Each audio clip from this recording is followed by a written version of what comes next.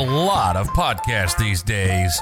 Tippy toe around everybody's little feelings. The little snowflakes are fragile. But you won't get any of that crap here. Welcome to the Mark G Show. From political issues to cultural issues to current events and everything in between, we're talking about it. And we talk about it how we want, melting the little snowflakes. This is the Mark G Show, and this is Mark G. What is going on, everybody? Hey, I'm Mark G. My co-host is Gary G. That's right, that's my brother over there, rocking it with the afro. When else do you see a white man rocking an afro? Brother, what is happening, Gary? How are you, my man? What is happening? This afro is subdued. It's fresh out the shower. So. Fantastic. A lot has happened over the course of the week. And before we even start talking, even with our hellos, I'm going to get this out of the way now so I don't have to worry about it as we get in the heat of the moment thing. Yes, the lovely disclaimer. Because we are live on Facebook, YouTube, and Twitter, although I'm not too worried about Twitter anymore. But as far as Facebook and YouTube goes, I'm still a little more concerned. So let me get my little disclaimer out of here. Folks, if you're tuning into the show, please note that everything you're hearing on the show are the views and the opinions of myself, my brother, and any guests that may appear on or come onto the show from the Wisdom app or anywhere else, for that matter. And it is for solely entertainment purposes only. Do what you please with the information. If you question anything that we say, please feel free to research it yourself. Otherwise, sit back, relax, and enjoy the show. Gary, what is happening? Well, I'm just looking forward to digging into these Twitter files. There's a lot of them. Dude, we recorded last Monday and there's 4 new parts. That is fucking crazy. Elon Musk is going to town with his reporter friends, and there's just quite a bit of information today. Quite a bit of information out there. I'm just stoked. The whole process in itself is a great thing. It is. I still wish they would have done it in a video format, but I kind of like it this way, and I don't. The only reason why I don't like it this way, sometimes it's hard to follow along. But we're gonna rock it out. After our last show, we had Bari Weiss. She was the next one to release the second part of the Twitter files, and it was labeled the Twitter Files Part 2: Twitter's Secret Blacklist. Which is interesting, right? Because this is when we start learning about the censorship that's coming from Twitter, and how they legitimately did, quote unquote, shadow ban people when they said they did not. Even Jack Dorsey said, "Oh, we don't shadow ban people." Remember when he stepped upon Congress and said that himself? But they have they have their own secret word from shadow banning. So Jack Dorsey also said, "Hey, we don't shadow ban, but we do this." But he didn't have to say that when he was in Congress. So that might be what saves his ass if he has to go back upon Congress to answer everything that's coming out in Twitter files.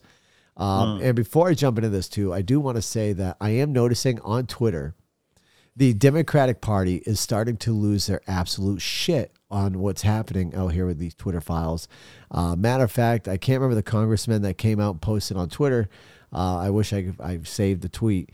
But he posted on Twitter saying that they need to open an investigation on Elon Musk to see what foreign countries are involved, and it's making them release these. Like, are they that scared? Because Elon Musk is about ready to come out and start releasing stuff in regards to COVID. Hence the reason why he's hinting around with Dr. Fauci and all that stuff, because I'm waiting for that, because that's going to be a big one. So I hope your 2-week break goes really fucking quick after this episode so we can get back and talk about the Fauci ones, because that's going to be incredible. Without further ado, folks, let's jump in, because I could talk on forever. Madison, I do see you on Facebook. I'm sorry that you're still sick, and I hope you definitely do get better and you have a speedy recovery. All right, so here we go. Rocking it out with Bari Weiss. She's got part 2. We're going to go through, folks, if you're just tuning in, let me explain how we're going to do this. There's been 4 new parts of the Twitter files that have been released. We are trying to cram this in between an hour and a half's worth of time. So we're going to go through them in different segments. I'm probably going to have to slow down when I get to pictures that have screenshots of certain things that we have to read. But we're going to try our best to kind of go through these Twitter files. And if anybody on Wisdom would like to chime in during the time of the Twitter files, please do. I will constantly look over at the screen to see if anybody's trying to ring in over on Wisdom. Without further ado, folks, Barry Weiss is the next person on part 2. Let me get started. Number 1. A new Twitter Files investigation reveals that the teams of Twitter employees build blacklists, prevent disfavored tweets from trending. Dear God, I can't even speak. And actively limit the visibility of entire accounts or even trending topics, all in secret without informing users. Ow. Okay, let's keep moving. I know, right? Things that go, Twitter once had a mission to give everyone the power to create and share ideas and information instantly without barriers. Along the way, barriers nevertheless were erected. I know a few things that were erected. I got 5 kids. Take the example. I had to plug that joke. I'm sorry. That was that was a dad joke. I'm sorry. Take the example. Stanford Dr. J. Oh boy. Can you, you're not looking at this. I'm not looking at the one you're looking at. All right. So Bhattacharya, I'm sorry if I'm butchering the name. I'm sorry. Dr. J, we're just going to call him, who argued that COVID lockdowns would harm children. Twitter secretly placed him on Trend's blacklist, which prevented his tweets from trending. And what I'm going to do right now, for those who are watching on Facebook and YouTube and so forth, I'm going to go ahead and open up this picture. And you're going to look at this Threads picture here. It is the Dr. J right here. And I'm not sure if we're looking, we must be looking at the Twitter back files here. If you're looking at this picture, it says a recent abuse strike. Let me pull this up, actually. This is why I had that off. Stand by. Folks, I'm going to go ahead and we're going to share the screen. John Timmons, how do you feel about the current state of... we'll get into that in a little bit, John. Right now, we are going off the Twitter files. But man, I'm going to go ahead and share this screen. Give me 1 second, Gary. I'm going to get it up here. I'm bullish on crypto. You're bullish on crypto?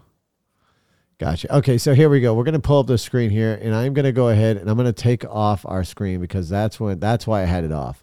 I was wondering why our layout. There we go. All right, so as you can see here, Professor Stanford School of Medicine, MD, PhD, health policy, infectious disease, COVID, health, economics, whatnot. That's his profile. You can see he's got recent abuse strikes, Trends blacklist, strikes count. So he's got an active account, and he's currently on the Trends blacklist. See that? That's kind of sketchy, don't you think? Right? So this must be I wonder why he's on the Trends blacklist. Right. My guess is because it came up to, this is during the COVID episode, right? I'm guessing because he was talking about how COVID lockdowns would harm my children, which it definitely did. I 100% agree that it did. We can talk about that here in a little bit once we get through some more. And then I'm just going to keep, because this is actually a great. Yeah, just plow through it. Plow through it. Or consider the popular right-wing talk show host Dan Bongino, who at one point was slapped with a search blacklist as well. So if you're looking at Dan Bongino's here on the right-hand side, you're going to see he's got a notification spike, search blacklist, Twitter blue verified, multiple accounts, strike count 0, NSFW view, and SPMA. So this is definitely the Twitter log things that as a Twitter employee you would see with these photos. So you can see that they gave him a search blacklist. So therefore, if you're looking for something during the Dan Bongino show, you weren't going to find it. Quite interesting, ain't it? It is. It really is. So Twitter set the account of conservative activist Charlie Kirk to do not amplify. And if you're looking at the picture, you're going to see that he has that here as well. And of course, he doesn't have any recent abuse strikes. His notification spike. So my guess is, he's getting more notifications. Probably why he has notification spike there. But do not amplify. It's another very interesting thing here. Twitter denied that it does such things in 2018. Twitter, Vijaya Gadde, here we go with her name again, then head of legal policy and trust, and Kayvon Bakepour, head of product, said, "We do not shadow ban," they added, "and we certainly don't shadow ban based on political viewpoints or ideology." Interesting, because I just saw proof of that. What many people call shadow banning, Twitter executives and employees call visibility filtering, or VF. Multiple high-level sources confirmed its meeting. So I want to stop there real quick because we were just talking about that, right? When I was saying that Jack Dorsey may have a way to get out of possibly being prosecuted for lying upon Congress. That might be the loophole right there. Right, for him. Right, saying, yes, I was correct. We do not shadow ban, but we do have the visibility filtering. But it's just another way of wording shadow ban, if you ask me. And that's the thing that's like, it's mental gymnastics. It's like they're just playing with words. Like no, we are not shadow banning. And you can say that confidently and you're not lying. Right. But you're also being very disingenuous about the fact that you're doing view filtering or whatever the fuck it's called, which is in fact another form or a subset of shadow banning, right? But Exactly. it's got a cute little title to it, so it doesn't sound so fucking mischievous. And I just that's the thing that just drives me through the roof with all of this. It's bullshit on language. They're just playing with language and making everything like fucking weird. And Playing with words. That's just how they're getting away with that shit. Exactly. It drives me Makes you want to punch a monitor. No, it's fine. Dude. Think about visibility. Number 8, think about visibility. Filtering as being a way for us to suppress what people see to different levels. It's a very powerful tool, one senior Twitter employee told us. VF refers to Twitter's control over user visibility. It used VF to block searches of individuals' users, to limit the scope of particular tweets' discoverability, to block select users' posts from ever appearing on the trending page, and from inclusion of hashtag searches. Very interesting. I'll talk about hashtags here shortly. All without users' knowledge. I don't know why. Why did she put that? I hate how they do this. See, that number 10 should have been right up with number 9. Right. We control visibility quite a bit, and we control the amplifications of your content quite a bit. And normal people do not know how much we do, one Twitter engineer told us. 2 additional Twitter employees confirmed.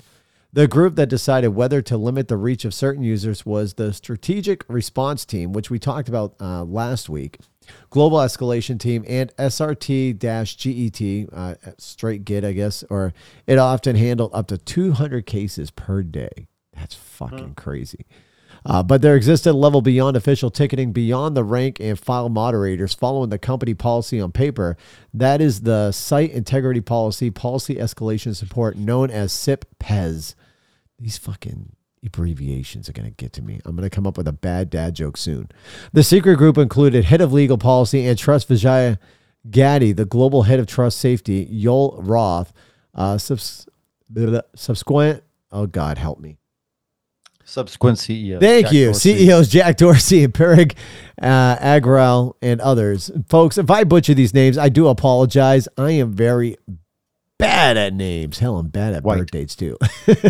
This is where the biggest, most politically sensitive decisions got made. Think high follower account, controversial, another Twitter employee told us. For these, there would be no ticket or anything. One of the accounts that rose to the level of scrutiny was Libs of TikTok. God, I love that account. An account that was on the Trends blacklist and was designated as do not take action on user without consulting with SIP-PES. Dude, Libs of TikTok is a phenomenal account. I go on there and I watch that thing religiously and laugh quite a bit. There's so much stuff out there that just, why? So you're looking at this picture that you see that it does rate a high profile active notification spike, Trends blacklist, recent abuse strike. They verified multiple counts, strike count. They've got 2 strikes on them. It's a high profile NSFW view and other. I wonder what the other is.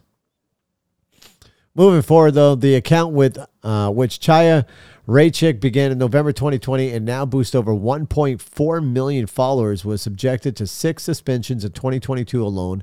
Raychik says each time Raychik was blocked from posting for as long as a week.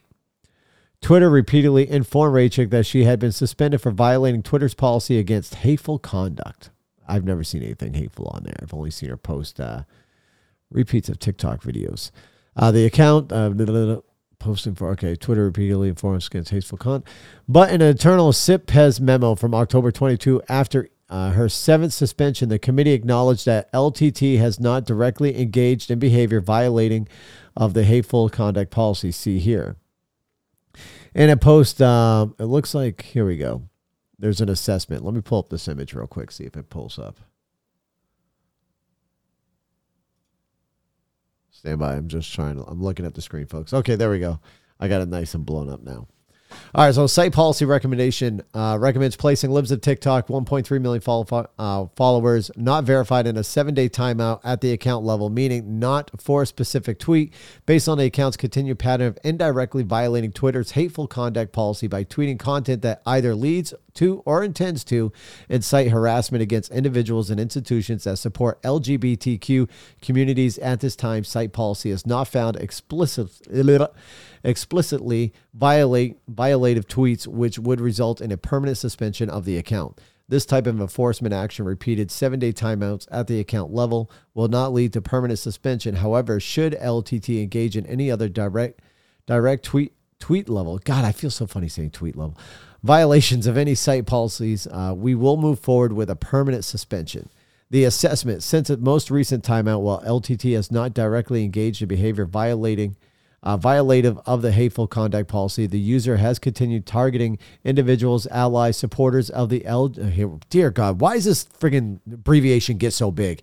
LGBTQIA plus community for alleged misconduct, the targeting of at least one of these institutions. Okay, folks, please, for the love of God, lesbian, gay, or trans, that's it. Why the hell? LGBTQIA plus. What the hell does it all stand for? So Q is queer, right? Which is, isn't that just another, is it queer? And isn't that just another word for gay? I would assume so. And then what's the I? I don't know. Like, I don't know what the I is. Don't know. An A? What? It's just asexual? I think that is what it is, the asexual. Okay. But what is the I? I don't know. Like, I'm so lost. Like, I'm sorry. Maybe I'm old school. Somebody want to train me on this, but I thought it's tough, man. It is like, this is new stuff. This is where friggin' YouTube and Facebook may come after us. But seriously, when we were growing up, you were either gay or straight. Right. Gays was a guy who liked other men. Lesbians, obviously, female who liked, other females. That was it. It was lesbian, gay, and then there's trans, right? And then, thank you. And then there's other stuff, but there was no LGBTQIA plus. Like, no. Okay, moving on. Sorry, folks. I'm lost. I'm old school. Leave me alone. All right, here we go. Number 20. Got to move forward. The committee justified her suspensions internally by claiming her posts encouraged online harassment of hospitals and medical providers by insinuating that gender-affirming healthcare is equivalent to child abuse or grooming. I will get into that in another episode. Compare this as to what happened. Raychick herself was doxxed on November 21st, 2022. A photo of her home with her address was posted in a tweet that has garnered more than 10,000 likes. Okay, to me, that seems a little bit more dangerous at that point. When Raychick told Twitter that her address has been disseminated, she says Twitter support responded with a message. We reviewed the report content and didn't find it to be in violation of Twitter rules. No action was taken. The doxing tweet stayed up and is still up. And here's the image for those who are watching. Pulling it up now on the screen. This is Twitter support responding back to her. Hello, thanks for reaching out. We reviewed the report content and didn't find it to be in violation of Twitter rules. In this case, no action will be taken at this time. If you have further concerns, So this post is still up. They doxed her and all the information is still on there. So that don't violate it, right? So putting someone's address, personal address of their home, right up on the web for anybody to see, saying, listen, here you go, is not violating it, but yet you're going to post your thoughts and your opinions on certain matters. That violates. I'm lost. Let's move forward. Hold on. Didn't they, so that was, someone put a conservative address on Twitter. Is that what you're saying? Correct. Is that what that person is? Yeah. Okay. So didn't somebody just recently show up outside of some of the past Twitter employees' private residence, and now they're really like upset about that? Yes. Yeah, I remember. But they were involved in putting a conservative person's address out there, and whatever were to happen to them is just it's in the hand of God, right? So supposedly, but when the tables are turned, it's pretty fucked up, isn't it? Right? Yeah. It's good for the goose. It's good for the gander. Yeah. Let's move forward here. There's quite a bit of these Twitter files here. So 23, The internal Slack messages, Twitter employees spoke of using technicalities to restrict the visibility of tweets and subjects. Here's Yoel Roth, Twitter's then global head of trust and safety, in direct message to a colleague in early 2021. So this is in 2021 that this was a message here. Pulling it up. A lot of times, Psy has used technicality spam enforcements as a way to solve a problem created by safety under enforcing their policies, which again isn't a problem per se, but it keeps us from addressing the root cause of the issue, which is that our safety policies need some attention. I'm going to keep reading here and then we'll pick at this here shortly. 6 days later, in a direct message with an employee on the Health Misinformation, Privacy, and Identity Research team, Roth requested more research to support expanding non-removal policy interventions like disabling engagements and de-amplification / visibility filtering. I'll pull this up here. All right. One of the biggest, this is a message from Yoel Roth, folks, by the way, the ones who cannot see the screen. It goes, one of the biggest areas I'd love to research support on is non-removal policy interventions like disabling engagements and de-amplification / visibility filtering. The hypothesis underlying much of what we've implemented is if the exposure to, an example, misinformation directly causes harm, we should use remedies that reduce exposure, and limiting the spread of virality of content is a good way to do that by just reducing prevalence overall. We got Jack on board and implementing this for civic integrity in the near term, but we're going to need to make more robust case to get this into our repertoire, policy remediations, especially for other policy domains. So I'd love to research POV on that. So I'm thinking 20, yeah, so we were already within COVID times. So this is getting kind of interesting. Now we're starting to talk about throttling. Oh, was that me? Or is that you? Mm-hmm. That was me. My bad, folks, for that sound. So we're talking about throttling stuff regards to COVID at this point. Mm-hmm. Roth wrote, the hypothesis underlying much of what we've implemented is that if exposure to example misinformation directly causes harm, we should, okay, we just read that. We're going to go to number 26. He added, we got Jack on board with implementing this for civic integrity in the near term, but we're going to need to make more robust. Why is she repeating the stuff she shares? Right. Going to 27, folks. Folks, sorry if I'm reading kind of like mumbling at the end, because as I'm reading her next post, they're going with the picture. So I'm just skipping over that. So we're down to number 27 now by Barry Weiss. There's more to come on this story, which was reported by Abigail. Okay. She reposts a couple of reporters here and the team at Free Speech. Keep up with the folding. So it's just a plug for her newspaper here that she's doing. 28, the authors have broad and expanding access to Twitter files. The only condition we agreed to was the material would first be published on Twitter. We're just getting started on our reporting documents. Cannot tell the whole story here. A big thank you to everyone. Okay, so that's nothing important to us. All right, so that's the end of Barry Weiss. So from what I'm seeing from what Barry Weiss has just posted on this, we'll stop here real quick and talk about Barry Weiss's post. Number one, we're seeing throttle, we're seeing censorship, we're seeing shadow ban. Shadow ban actually does exist. Conservatives, Republicans, independents have been screaming that shadow banning has been happening since all this bullshit has started, right? We've been screaming it. But the people on the left, the Democrats, have been calling us conspiracy theorists, saying you're lying, this is not a thing, it does not happen. Folks, I'm here to tell you my tinfoil hat is coming off. And I saw her post, and I'd love to relay that post. I no longer identify as a conspiracy theorist. I'm now identifying as, I told you so. With that being said, I mean, because listen, it seems all this stuff that people were calling us conspiracy theorists on, well, in fact, is coming to light and is becoming true. You call us conspiracy theorists on Hunter Biden's laptop. Guess what? There's more information coming out about his laptop, more information that's being exposed on his laptop, that it's true. His laptop does exist. It was not a Russian conclusion, whatever you want to call it. It's legit. And now we're talking about shadow banning, how people were throttled and being blocked on Twitter so you wouldn't see their posts because, hey, maybe that information would have became useful for you. Maybe that information would have changed your mind on possibly getting the jab for COVID. Maybe that information would have changed your mind when it came to voting. it was all throttled down, so you didn't see this information. That, to me, is scary as fuck.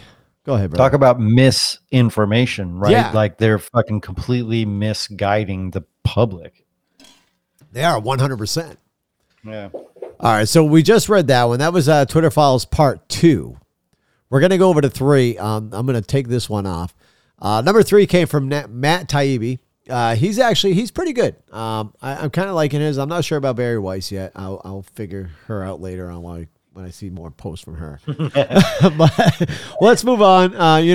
Regardless of who the reporter is and how they're releasing this information, all this information should be deemed useful to everybody and should open up your eyes. Even if you're on the liberal side, to be honest with you, your eyes should be opened up right now and seeing what's really going on and what could have maybe changed your mind if something by listening to what's going on here. But yeah, this is the removal of Donald Trump Part 1. So this is when we're going to get close and we're going to see that Twitter came into play with the elections in a way. Not saying it had full blown, but yeah, in a way. And give me 1 second, folks. I'm going to take 2 seconds to respond back to my wife, because if I don't, she's going to come into this podcast and be like, "Are you alive?" So I'm just going to reply. Oh, she can tune in and she could tune in. But she's working. She is working. All right. So Matt Taibbi, we're going to go right into it here. Folks, like I said, if you're on Wisdom and you want to chime in, feel free to do so. The phone lines to the podcast is shut down tonight as we go through a lot of information here. Unless one of you Wisdomers want to pop in. Yes, Wisdomers, you are allowed to pop in. I will look over, and if I see you in there, I will bring you in. Number 2, the world knows much of the story of what happened between riots at the Capitol on January 6th and the removal of President Donald Trump from Twitter on January 8th. We'll show you what hasn't been revealed, the erosion of standards within the company in months before January 6th, decisions by high-ranking executives to violate their own policies and more against the backdrop of ongoing documented interaction with the federal agencies. Folks, this is when I think the liberals really started, the Democrats in office to be, the power to be, start, squirming in their pants, especially the FBI. And I believe the FBI needs a full-blown investigation done on them. They need to be shut down. Any 3-letter agency needs to disappear. Agreed. The first installment covers the period before the election through January 6th. Tomorrow, Schellenberg, which we'll get into Schellenberger's stuff here soon, will detail the chaos inside Twitter of January 7th. On Sunday, Barry Weiss will reveal the secret internal communications from the key date of January 8th. Whatever your opinion on the decision to remove Trump that day, the internal communications at Twitter between January 6th and January 8th have clear historical importance. Even Twitter employees understood in the moment it was a landmark moment in the annals of speech. Let me go ahead and open up this. Looks like an internal message here. Dated as time 16/26/48. So that's time. Is this the first sitting head of state to ever be suspended? That is the message that came through. There wasn't any pretext to that. It goes, as soon as they finished banning Trump, Twitter executives started processing new power. They prepared to ban future presidents and White Houses, perhaps even Joe Biden. That's right, folks, sleepy Joe Biden. The new administration says one executive will not be suspended by Twitter unless absolutely necessary. So this is, again, what we're looking at here is an internal document. So let's see. I'm just browsing. Here's a link. Evasion. It is clear that another account is being used for the purposes of evading a ban. It is also subject to suspension. For government accounts such as POTUS and White House, we will not suspend those accounts, but will take action to limit their use. However, these accounts will be transitioned over to the new administration in due course and will not be suspended by Twitter unless absolutely necessary to alleviate real-world harm. So that was an internal message as well. Scrolling down, number 7, Matt Taibbi posted, Twitter executives removed Trump in part. Taibbi. Sorry. What did I say? Taliban. Yeah, he's not Taliban. shit, I don't Taibbi. Sorry, Matt. I doubt you'll listen. But if you are listening, Matt, I'm sorry. He's But you not, do, but right? yeah. Twitter executives removed Trump in part over what one executive called the context surrounding actions by Trump and supporters over the course of the election, and frankly, last 4+ years. In the end, they looked at a broad picture, but the approach then cut both ways. So we're going to look at this. It's another internal message. A lot of internal messages they're releasing here. Hi, Vijay. I'm working with, and that's redacted, on my team to put together a doc to share with you with a POV from research, ours academic with whom we have been working, etc., on DJT's language as coded incitement to further violence. I think I got to slow myself down because I'm starting to stutter. In the meantime, here's our quick take. The decision on whether to pull that particular tweet or use that as a last straw for Trump depends on many factors, including, number one, the overall context and narrative in which that tweets lives. We currently analyze tweets and consider them at a tweet-by-tweet basis, which does not appropriately take into account the context surrounding.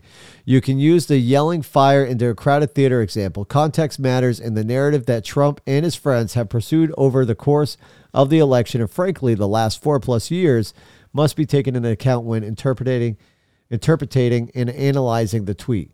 Two, the larger question is around our moral and imperative and decision as a company, which our sentiment should not drive based on, number one, and believe that his tweets does violate our rules when taking the historical context plus current climate into account.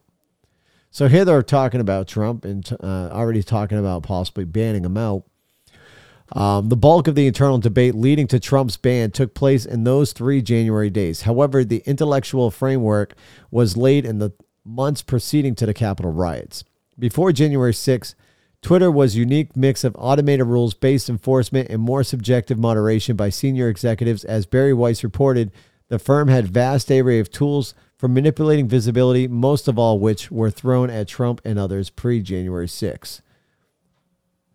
As the election approached, senior executives, perhaps under pressure from federal agencies with whom they met more as time progressed, increasingly struggled with the rules and began to speak of bias and pretext to what they do and what they likely have done anyway.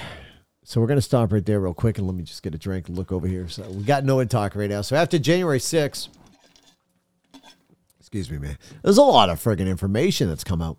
Internal Slack show Twitter executives getting kick out of the intensified relationships with federal agencies. Here's Trust and Safety head Yoel Roth laminating a lack of generic enough calendar descriptions to concealing his very interesting meeting partners. So here, this is where it gets kind of interesting as well. We actually got a message over on YouTube from Mike Baker. Twitter, the DNC, and federal agencies colluding to suppress and or highlight information vital to either candidate is election interference. 100% agree. 100% agree with you, Mike. 100% agree with you. Yep. Going ahead and looking at this, I'm going to click on this picture so I can enlarge it here. So Yoel Roth, just listen to how Yoel Roth words this and use your own mind, your own decision, what you want to take of this. It happened. I'm a big believer in calendar transparency, but I reached a certain point where my meetings became very interesting to people and there weren't meeting names generic enough to cover. Anyway, let me know. Very boring business meeting that is definitely not about Trump, smiley face. Pretty much. Definitely not meeting with the FBI, I swear. Laughing my ass off.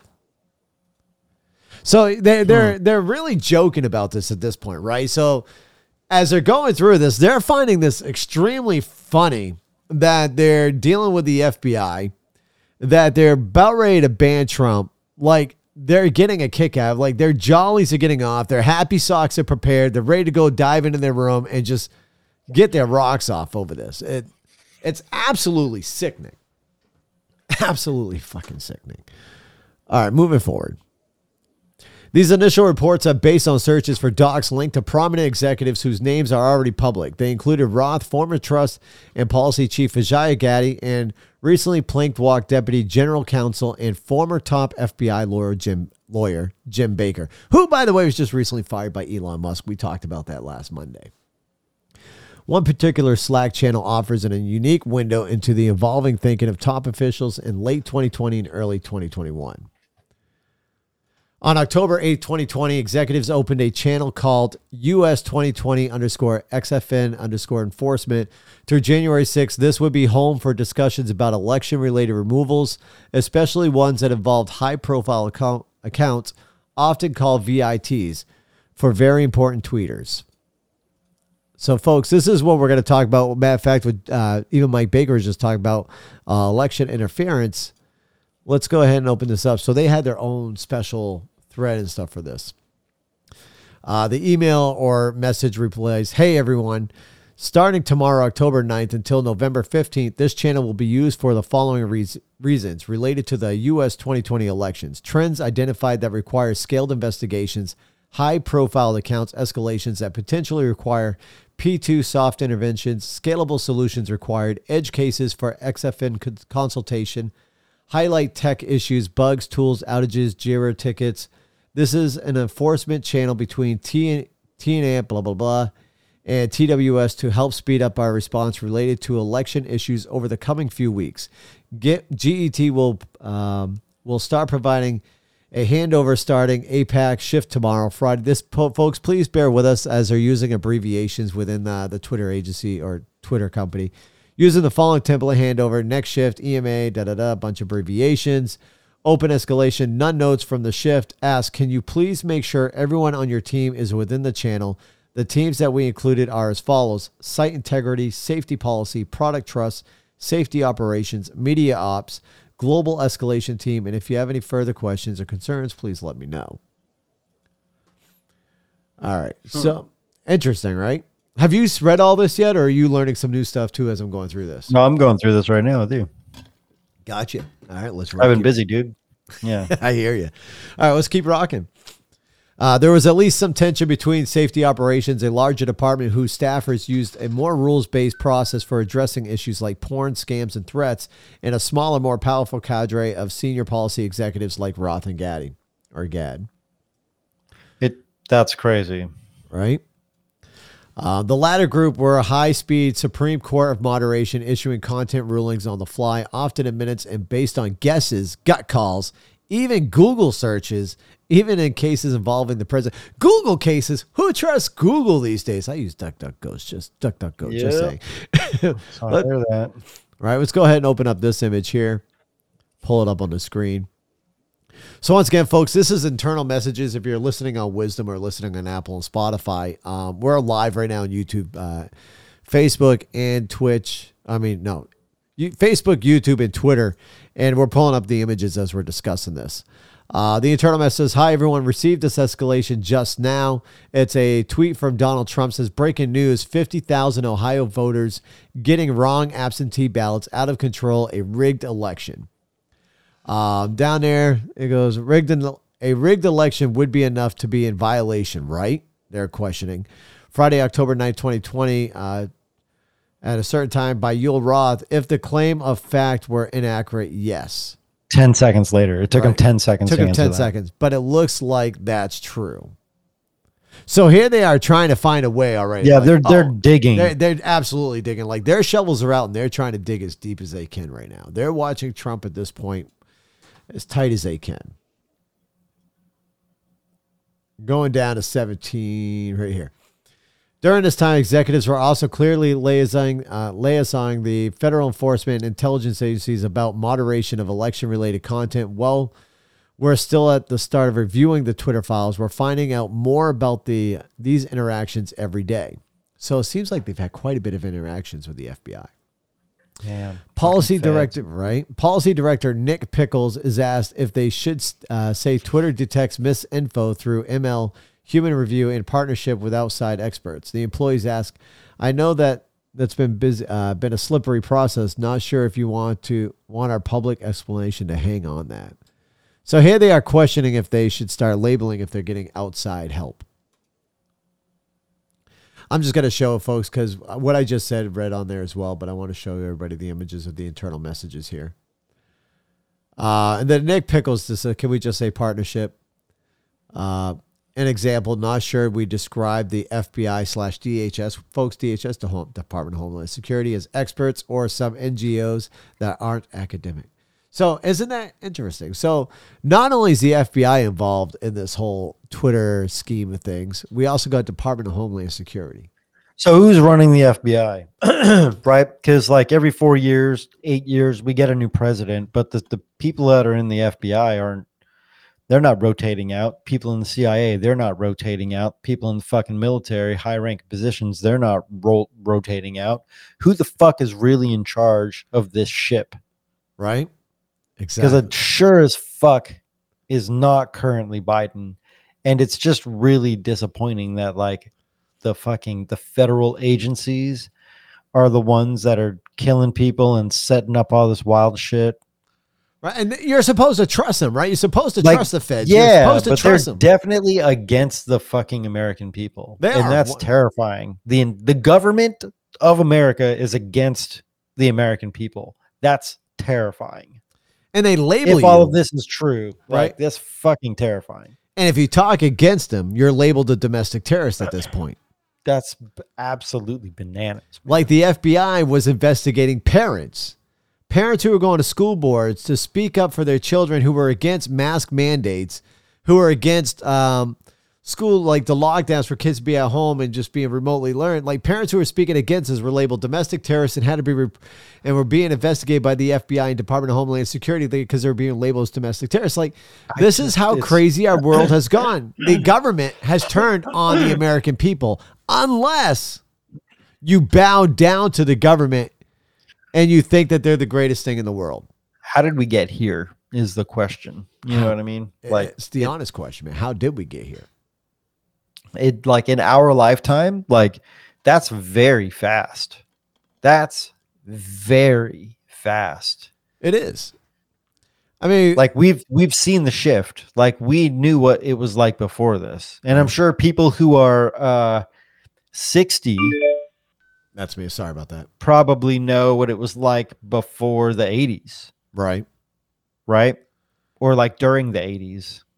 Dude, I remember, okay, so not on the Twitter files real quick. Weird. We're gonna curve real quick just for 1 second because you're talking about watching the change, right? Yeah. I remember going to high school. Mind you, school shootings are on the rise, right? School shootings have been up a little bit. I remember going to high school and having kids with shotguns in the back of the pickup trucks hanging. No one blinked an eye. School shootings were not even thought of. I mean, we did have one. I can vaguely remember it, and I should remember it because it was a big one. It was the Columbine. The Columbine shooting, I think, was within our high school times when you and I were in high school. Sounds about right. Right? But otherwise, if you think about it, look at how times have changed, right? Where did we go wrong as a society? Where have we gone wrong in America? Why all of a sudden are all this weird? It's not shit all of a coming sudden. out? It took 20 years. It did, but it was slowly and incrementally. You know what I mean? One thing here, one thing there. It's like broken homes. Like how many separated families are there? How many people are there now that are atheists compared to 20 years ago? right? The amount of drug use, the internet, how much free porn there is that's available, the shitty food. Like there are so many reasons why we're in this position, and none of them happened overnight. It was all very, we offshored all of our manufacturing so we could make better profits, which is great. But we also like fueled one of the biggest fucking giants on the planet, which is China. And that's now they were never our partner. You know what I mean? They were just basically taking our money to like kill us, to attack. It's crazy. It took 20 plus years to get here. It wasn't overnight, man. Right. And we basically like walked into it. We set the trap for ourselves, and we just jumped into the trap. We dug a hole with spikes in the bottom, and we're jumping into that pit right now as a nation. I think we're currently being poked by the spikes. Whatever it is, it's not comfortable, man. No, I don't like it. I don't like it at all. Well, let's continue on, Max. We still got friggin' 2 more sectors to go here in these Twitter files. So number 20 right now on number Twitter files part 3. This posted about Hunter Biden's laptop situation shows the Roth not only met weekly with the FBI and DHS, but with the Office of the Director of National Intelligence. Hey, look at that. What were we talking about? Let's pull this up real quick. Pulling up the image of the internal messages. And the DNI, that's one I didn't even know about. Bot application, bunch of shit ton of numbers. Yoler has checked in. Here's what they said. What's new for you since our last check-in? Hacked materials exploded. We blocked the NYPD story. Then we unblocked it, but said the opposite. Then said we unblocked it. And now we're in a messy situation where our policy is in shambles. Comms is angry. Reporters think we're idiots. And we're refactoring an exceedingly complex policy 18 days out from the election. In short, fuck my life. Weekly sync with the FBI, DHS, DNI, re-election security. The meeting happened about 15 minutes after the affirmation, hacked materials implosion. The government declined to share anything useful when asked. Monthly meetings with FBI, FITF, briefed on several ongoing investigations. So this is when Twitter got called out after the Biden's laptop story got blocked. Remember the New York Post when everybody went crazy? Facebook was blocking it, Twitter. Yep. So Ross report to FBI, DHS, DNI is almost, dear God, Gary, help me out with that word. Which one? The FAR. I can't see it. FAR. Click on it. It's sorry, folks. Farcical. All right, so you have a heart issue too. All right, folks. It's farcical, so it's like fake. Gotcha. Farcical and self-flagellating. Gotcha. And it's self-flagellating. Oh, yeah, could have just went on with that, huh? We blocked the NYPD story, then unblocked. So this is the same thing. They double posted it. All right. I hate when they do that. All right, moving on, number 23. Some of Ross' later slacks indicates his weekly confabs with federal law enforcement involve separate meetings. Here he ghosts the FBI and DHS respectively to go first to an Aspen Institute thing, then take a call with Apple. Oh, wait a minute. Apple. This is the first hearing about Apple. Hold on. What do we got going on here? Yoel Roth, 8:03 p.m. I'm guessing. No, 8:03 a.m. Hi there. I have to miss the FBI and DHS meetings today. Unfortunately, I saw you're on the invites for both as our site policy. Can you give me a quick readout if there's anything interesting that comes up? Patrick Collins says, sure thing. I hope that everything's okay. Yoel responds, yeah, I just have conflicts at both times. An Aspen Institute thing this morning on vaccines that I have to present at, and then a call with Apple to avoid us getting kicked out of the App Store during the DHS one. Those seem very important, Patrick Collins says. Yoel Ross says, indeed. So, interesting. Wonder why Apple is going to remove. I don't recall anything in regards to Apple removing Twitter. So neither do I. Yeah. All right, down to number 24. Here, the FBI sends reports about a pair of tweets, the second of which involves former Tippecanoe County, Indiana councilor and Republican named John Bashman, claiming between 2% and 25% of ballots by mail are being rejected for errors. Folks, this one I'm not going to expand because I can read it all here. We got a report from the FBI concerning 2 tweets, and it's got a number here related to the shredding of mail ballots. This is proven to be false via and they give out a link to PolitiFact. We have a moment ready. Do we have a moment ready for this one? And then it says, I believe was deemed no vile on numerous occasions. Folks, I don't even know if I can trust that that's been deemed false at this point when I'm going through this, because I don't know. Was election fraud? Was there election fraud? Was there shredding of documents? Was there, right. How can we don't know about right. We don't know that about the shredding of documents, but we know for sure that there's definitely some misguided behaviors with regards to the election. Definitely. Could be labeled as fraud. Exactly. The FBI's second report concerned this tweet by John Bashman. John Bashman posted editorial, the Democrats are in complete panic as their massive push for vote by mail is backfiring on them. 2 things are unfolding. An unexpected number of registered Republicans are returning ballots. Between 2% and 25% of ballots by mail are being rejected for errors. So they're coming after How much do you want to bet that the 25% of the ballots that were being rejected for errors were Republican ballots? 100%. Right. I wouldn't even go under 100. Matt then posted the FBI flag tweet, then got circulated in the enforcement Slack. Twitter cited PolitiFact to say the first story was proven to be false, then noted the second was already deemed a no viol on numerous occasions. All right, so that's the same post right there. So we're just going to keep scrolling. The group then decides to apply a learn how voting is safe and secure label because one commenter said it's totally normal to have a 2% error rate. Roth then gives the final go-ahead to process initiated by the FBI. So here's the FBI saying, hey, Twitter, this is fake. Just believe us because we're the FBI. We're telling you it's fake. We need you to remove this. Twitter's like, oh, okay, let's do it. Monday, October 19, 2020, by Roll Yoth. I think we can use the mail-in voting label for this one as is. That's just an internal file there. Let's keep moving down. Examining the entire election enforcement Slack, we didn't see one reference to moderation requests from the Trump campaign, the Trump White House, or Republicans generally. We looked. They may exist. We were told they do. However, they were absent here. So, folks, we're just now ending part 3 of the Twitter files. This is where Matt ended it. And as you can see, as of right now, from everything that we're going through, there's been nothing from the Trump administration as that they can see. Does it exist? Maybe.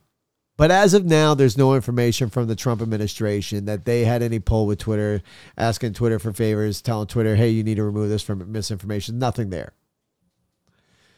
So far, all the information that they're getting is from the Biden administration, from the FBI, from the DNC, from Homeland Security. This is the type of shit that should scare you. This is the type of shit that should make you think twice about your government agencies. This is the thing that should make you think twice about the Biden administration. I digest and move on. So do we... Go ahead. We don't have any say in leadership within these agencies, right? Like FBI, see, like most, we shouldn't even know we shouldn't know they exist, right? Right. Like, I don't like, we don't have no say, but there's no voting for your head of FBI and anything. Right. There's none, like whatever's going on there has nothing to do with the people. Right. This is unfortunately what's going to come down to is once January hits and the Republicans get into the House, they have to open up an investigation on the FBI. The FBI has to take accountability for this. The DNC has to take accountability. The Homeland Security has to take accountability. And the House needs to go after do they, them. though? They have How to. they take, how? Because it seems like they are not taking accountability. They just fucking narked on. They just, you know what I mean? They're Like, trying to silence, right. They're silencing information. They're silencing the Hunter Biden laptop. They have to be, though. They have to be held Literally accountable. nothing is going to happen because of this. What's going to happen? Our government's going to close the FBI. We can't close What's going to happen? We have to remove the leadership and put in new leadership. There have been whistleblowers, right? Like, who's to say that the leadership that doesn't come in doesn't get brainwashed by the other lower ranking 80% of the fucking goons that are in there who were brainwashed by the other 20% that have just been replaced? Right. There is no to say. Like, we never. I don't know, right? man. It just seems like it's like, how do you fix a completely corrupt governmental system? How do you fix that? You can't just vote that shit out. You can't. And there's no reset button. It's one of those, it's, I don't know. It's a tricky question you got there. And it's a question that should be asked, right? This is a question that should be asked as an American citizen to your Congress people. And something like this should open the eyes up to everybody, make everybody question what you were just questioning. How do we fix this? How do we fix the FBI? How do we fix Homeland Security? How do we fix DNC? Like, that's the first time, once again, like you were saying, that is the first time I've ever heard of DNC. I never knew about DNC. And then I started. So what do we do as a people? Like, there's way more of us than them, but why are they so in charge? Right. Let's move on. Because I didn't vote them in. Nope. Fucks. Let's move on to part 4. So this is from a new person, Michael Schallenberger. What's it? Yes, 1. All right, Michael Schallenberger here. I want one. What are we getting? Oh, my daughter. So, folks who are watching, please note, while I record this podcast, my studio is legitimately in my dining room. Like, if you saw the picture of my studio in my corner, I'm surprised my wife has not kicked me out of where I'm at for my studio. But my studio is in my dining room / kitchen area where I've got to set up because all my rooms are full with children. So my daughter's just asked for one of those chocolate truffles that my dad mailed to me. That's going to make me fat. Fatty. They taste really good though. Oh my God, it melts in your mouth. It's delicious. Back to the freaking Twitter files. Gary, all right, I hate you. Let's go. Okay, Twitter files part 4. The removal of Donald Trump January 7th. As the pressure builds, Twitter executives build the case for a permanent ban. All right, folks, here we go. Moving on. He did this completely different. Oh, God help me. Okay. I'm going to get lost in this one, so please bear with me. Gary, you see what I'm seeing as we're looking through this. No, you're correct? good. You're all right. Okay. On January 7th, senior Twitter executives create justifications to ban Trump, seek to change policy to Trump's alone, distinct from other political leaders, express no concern for the free speech and democracy implications of the ban. This is Twitter Files as reported with Elwood House. For those catching up, please see. Okay, so he's going... Here in part 3, okay, hold on. For years, Twitter has restricted calls to ban Trump, blocking a world leader from Twitter, it wrote in 2018, would hide important info and hamper necessary discussions around the words and actions. So they actually show this right here. Let me pull this up. Can I read more? Okay, backing up. Blocking a world leader from Twitter or removing their controversial tweets would hide important information people should be able to see and debate. It would also not silence that leader, but it would certainly hamper necessary discussion around their words and action. Before I move further on this, I want to mention something. There was a point in Twitter where they were doing this. They banned Trump, right? They banned Trump because Trump supposedly incited January 6th, right?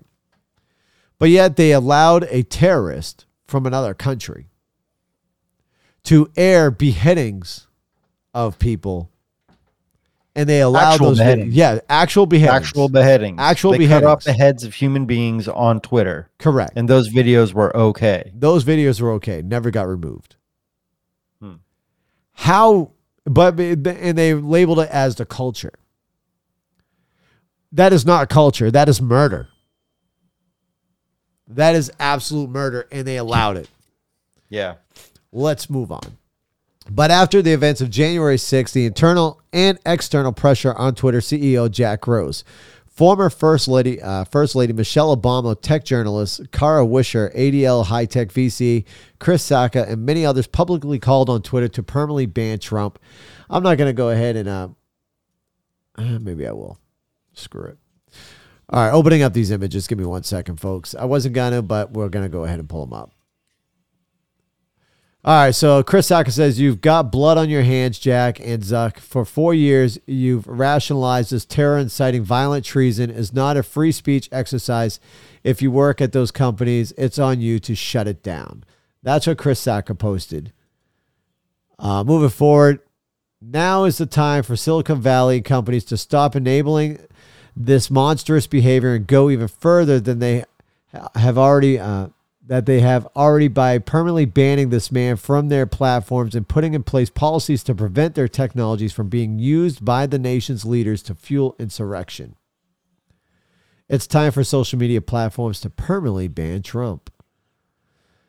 Jonathan Greenblatt, to bare minimum tweets after the Capitol has been stormed by extremists is too little, too late.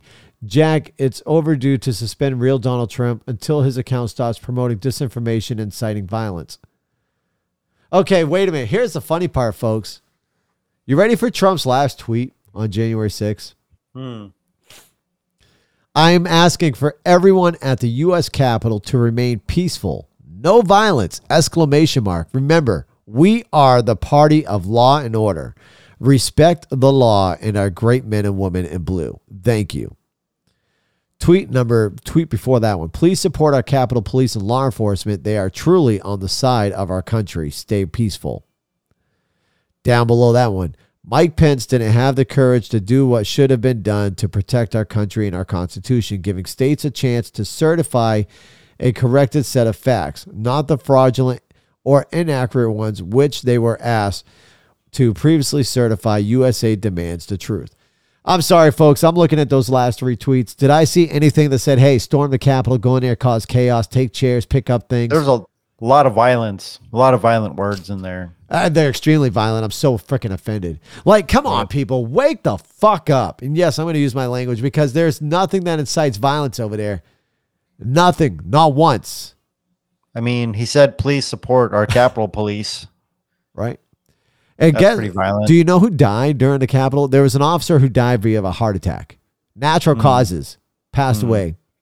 Someone got shot too. Yes, a veteran. A woman veteran who was actually a civilian who went in there. She was one that went inside the Capitol. She was shot by Capitol Police. Unarmed. She was unarmed. They feared for their lives, supposedly, and they shot her. I still say there needs to be an investigation done. She did not break into our house. She was led into our house. Folks, I advise everybody to go back and watch the videos. Do I agree with what happened? No. So the problem is there's multiple entrances, and there's parts where people were forcing their way in, and then there's parts where the police were letting people in. So it's like both things happened. You know what I mean? But I don't remember hearing Donald Trump tell people to go and be violent. No. I feel like I remember him saying to not be, even outside of like the tweets, you know? Exactly. Oh yeah. I was watching the speech. I actually know somebody. I know somebody who's on the ground. It's actually my niece's father who was on the ground. He was where Donald Trump was having a speech. He wasn't anywhere near the Capitol. And he said there was no words from Trump regards to causing violence or storm the Capitol. There's no words like that whatsoever. I don't remember hearing any. Yeah. No. So I don't know. Let's move forward. Dorsey was on vacation in French Polynesia that week of January 4th through 8th, 2021. He phoned into meetings, but also delegated much of the handling of the situation to senior executives. Yo. These names, man, people. Twitter's global head of trust and safety, Vijaya, head of legal policy trust. Sorry, folks, please don't get me banned for talking about people's names.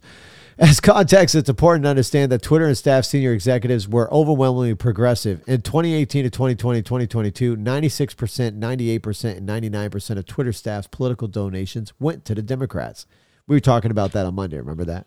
And while while your political affiliation shouldn't be considered or even matter at work, but goddamn, I mean, that's at this point it kind of does matter because we're watching what Twitter's weird. You know, it just seems very cult-like.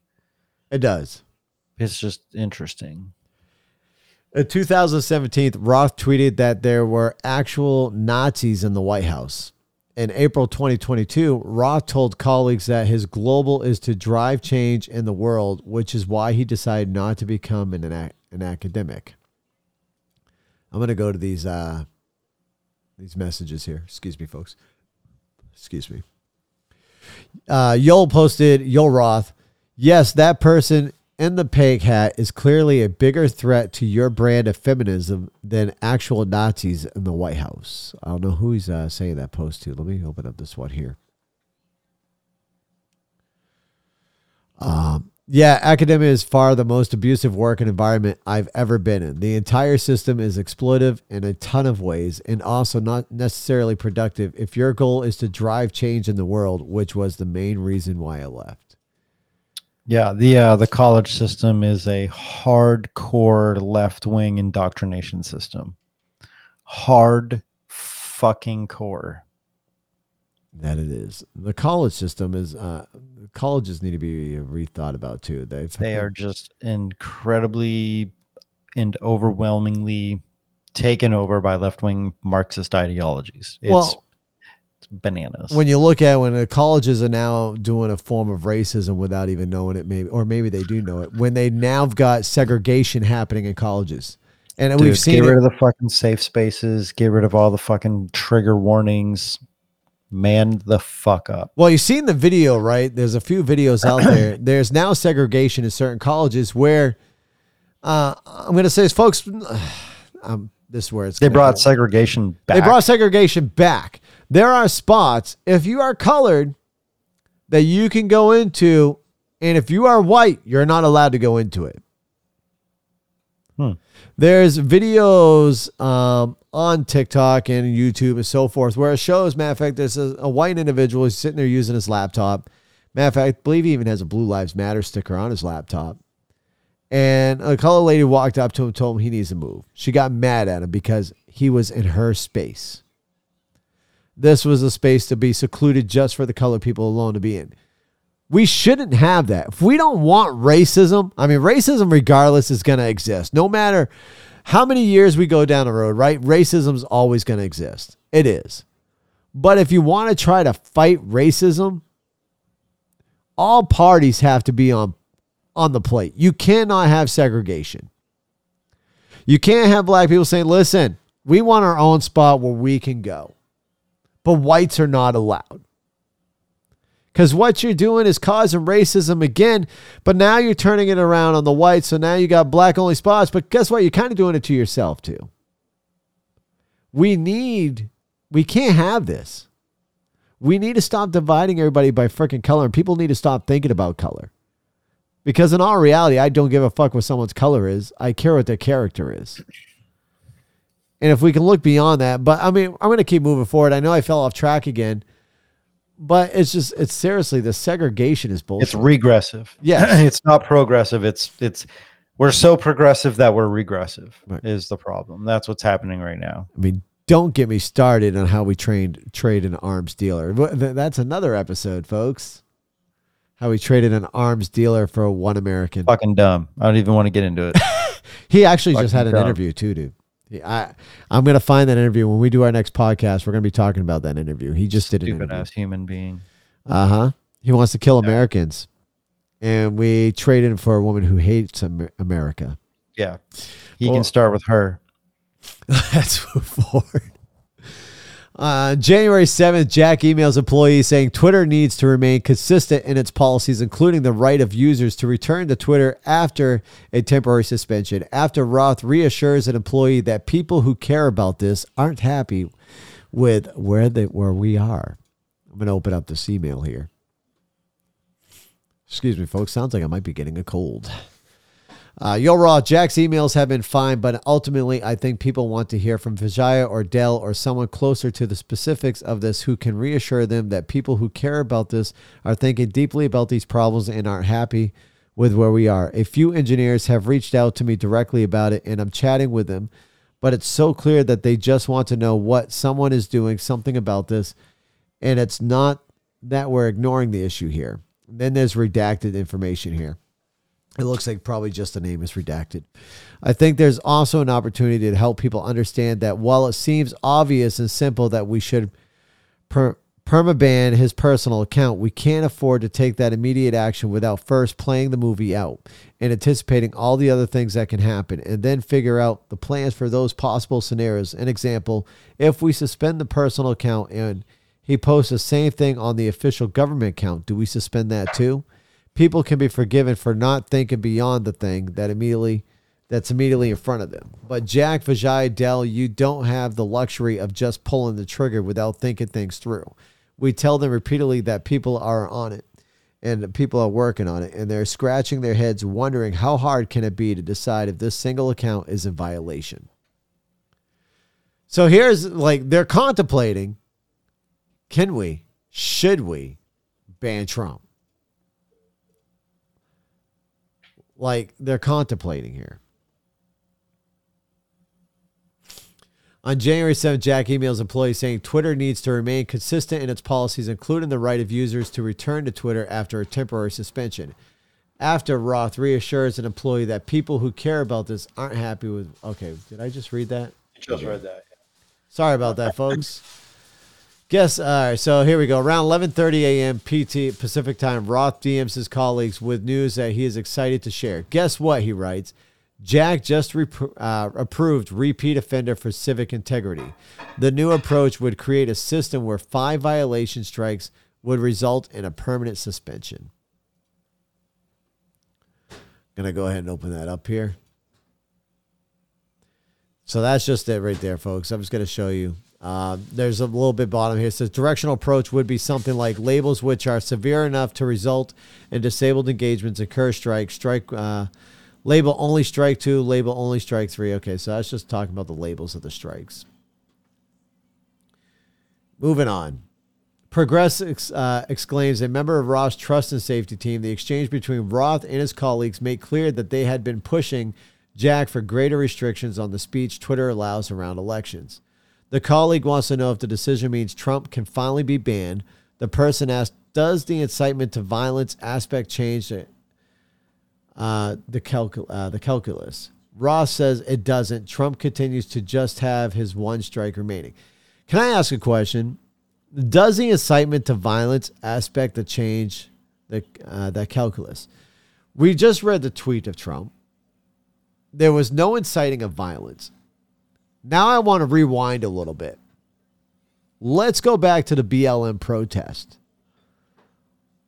There was multiple times that we've seen violence incited, people inciting violence during the BLM protest when people said that they were allowed to do it to make their voices heard. They were allowed to burn down buildings to make their voices heard. They're allowed to beat up people in the streets to make their voices heard. How is that okay? How are those posts allowed to be remaining up? Because it's in the name of BLM. Trump tells people to be peaceful and respect law and order. I'm so fucking confused right now, dude. Like, ideology goes far beyond logic and objective truth. This is beyond, and that's what's happening right now. This is an ideological movement, and it's going above and beyond what people believe. And like as you were just sitting there thinking about that, I'm thinking about the FBI's involvement in all of this. And it got me thinking, like, Proud Boys, Antifa, BLM, that's all federal bullshit.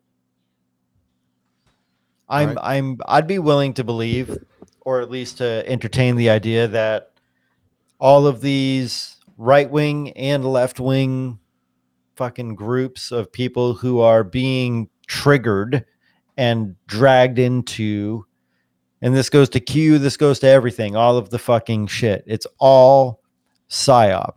Agree. I think it's all the feds trolling the shit out of everybody on both sides. Think it's possible CIA involvement on American soil when they're not supposed to be? 100%. I'd be willing to feel like that.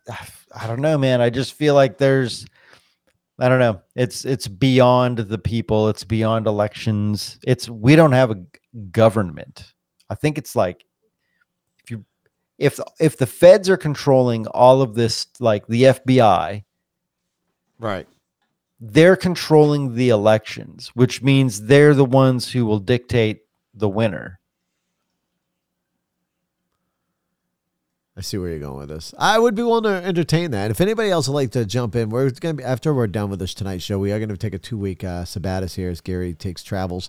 But when we come back, I would love to have a show. If anybody wants to entertain this idea, feel free to reach out to me on air at themarkgshow.com.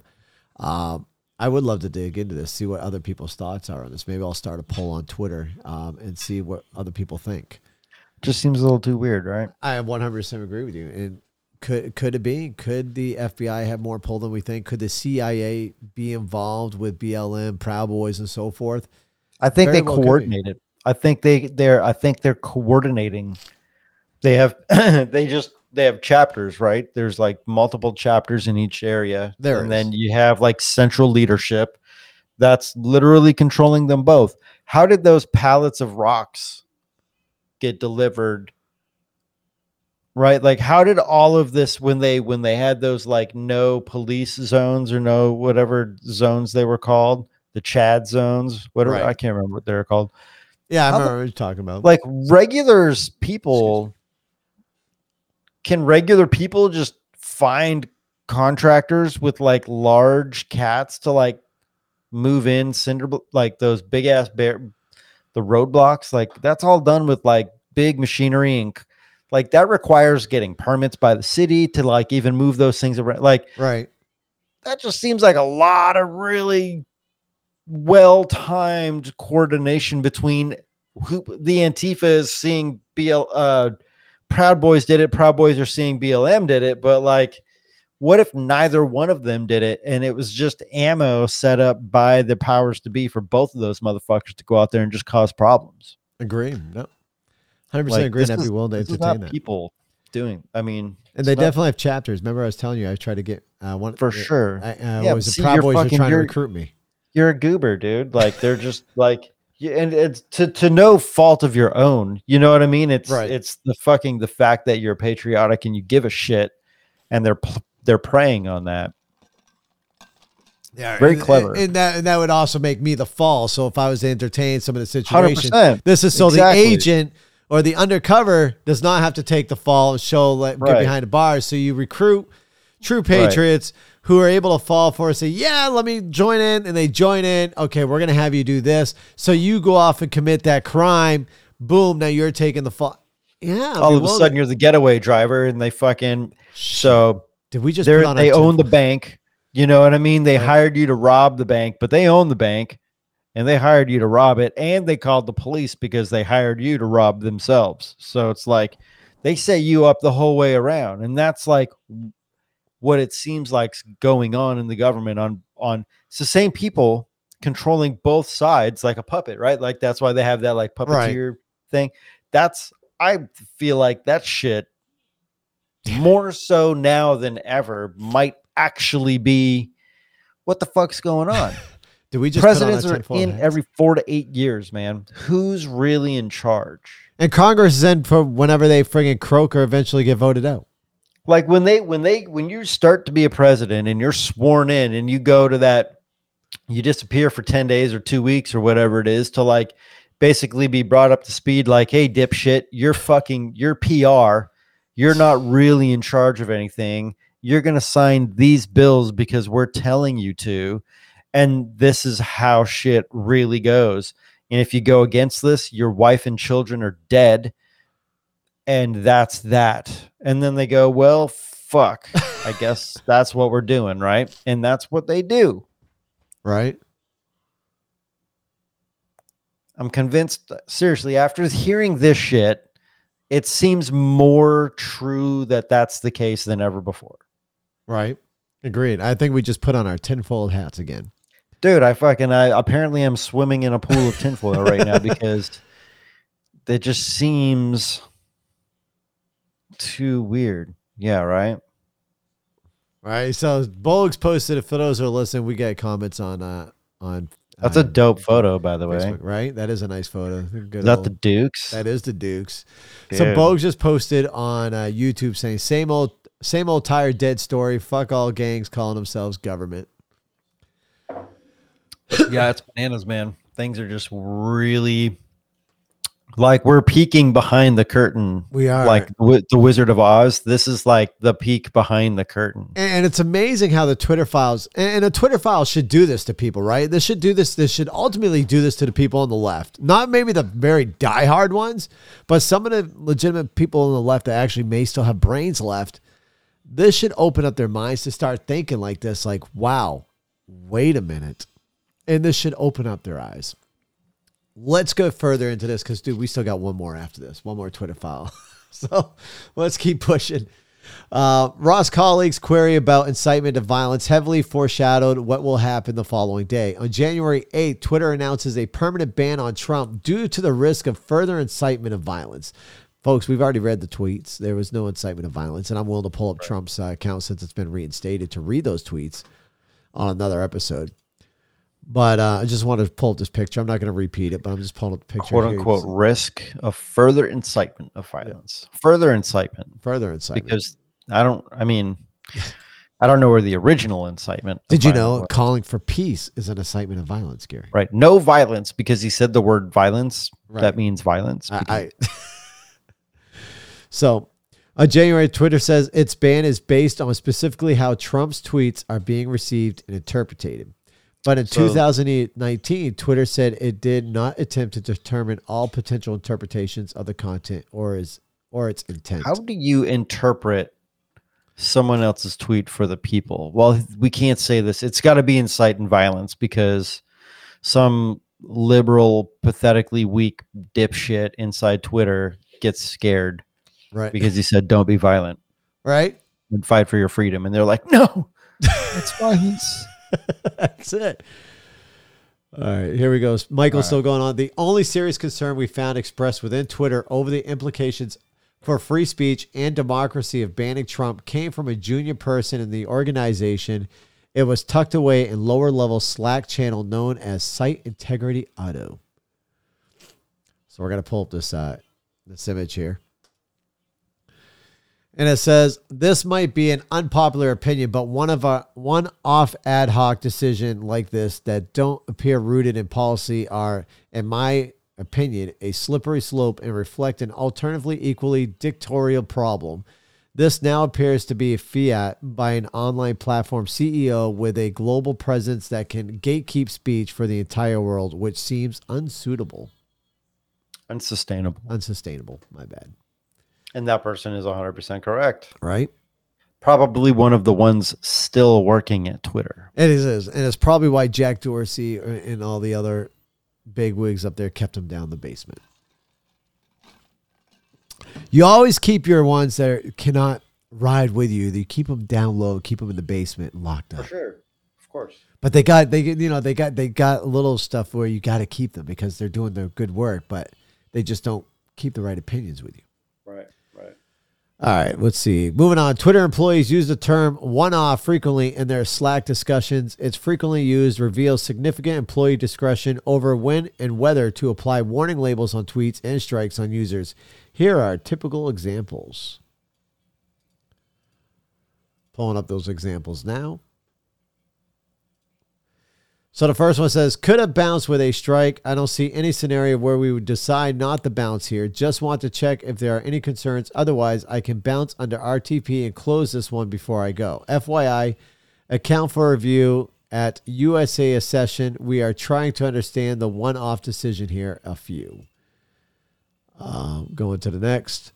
Friday, November 6, 2020, 8:38. By Redacted, there's always abuse, one-off.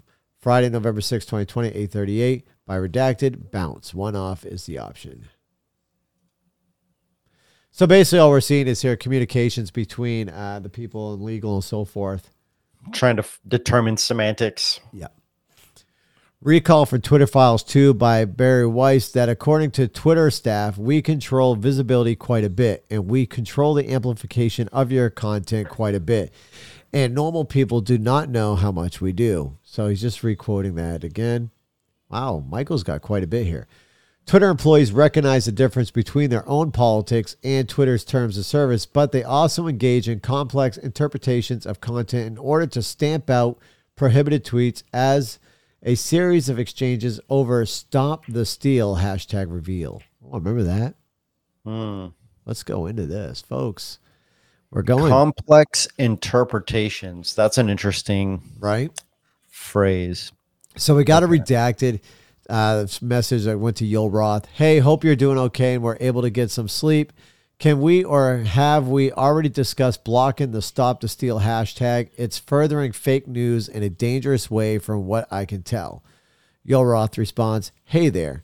We're proactively resurfacing that content for review under civic integrity, and it should be blocked from the typehead and trends. If you're seeing it in either of the latter two, let me know ASAP and PT can fix it. Redacted says, I just saw the hashtag and then did a search on it, and all the content was appalling, so I don't think it's showing up elsewhere. Thank you for all that you're doing. Roll Ross says, I'll flag to the election squad. The election squad, what? Redacted responds, remember that what I find appalling and what is a TOS value are not an exact overlap. Heh. He goes, no, he goes, heh. Oh, he goes, heh. Which means it doesn't matter. Right? Yeah. It just means like if you don't like it, we'll fucking make it disappear. That's it. That's what that means. So moving forward with Michael's report here, Roth immediately DMs a colleague to ask what they that they add Stop the Steal and QAnon conspiracy term Kraken to blacklist of terms to be de-amplified. Roth's colleague subjects to blacklisting Stop the Steal risk, de-amplifying a counter speech that validates the election. Yeah, I'm definitely getting a cold. My nose is clogging. Sorry, folks, my voice is All right, Ross says, no, there's a lot going on. An objection. He sent this to Redacted, by the way. No, there's a lot going on. Any objections to adding Stop the Steal and Kraken to the CHAQ terms list? If there aren't any, there already. Yo Ross responds, the daylight separating Q and the Stop the Steal stuff now is effectively zero. Kraken for sure if it's not already there. I'm too worried about the risk of de-amplifying counter speech with Stop the Steal. Is there more to this? Let me click on the image. Oh, he just responded back with ack. Like he must be disgusted that they can't keep going further. Stand by. Why do I got...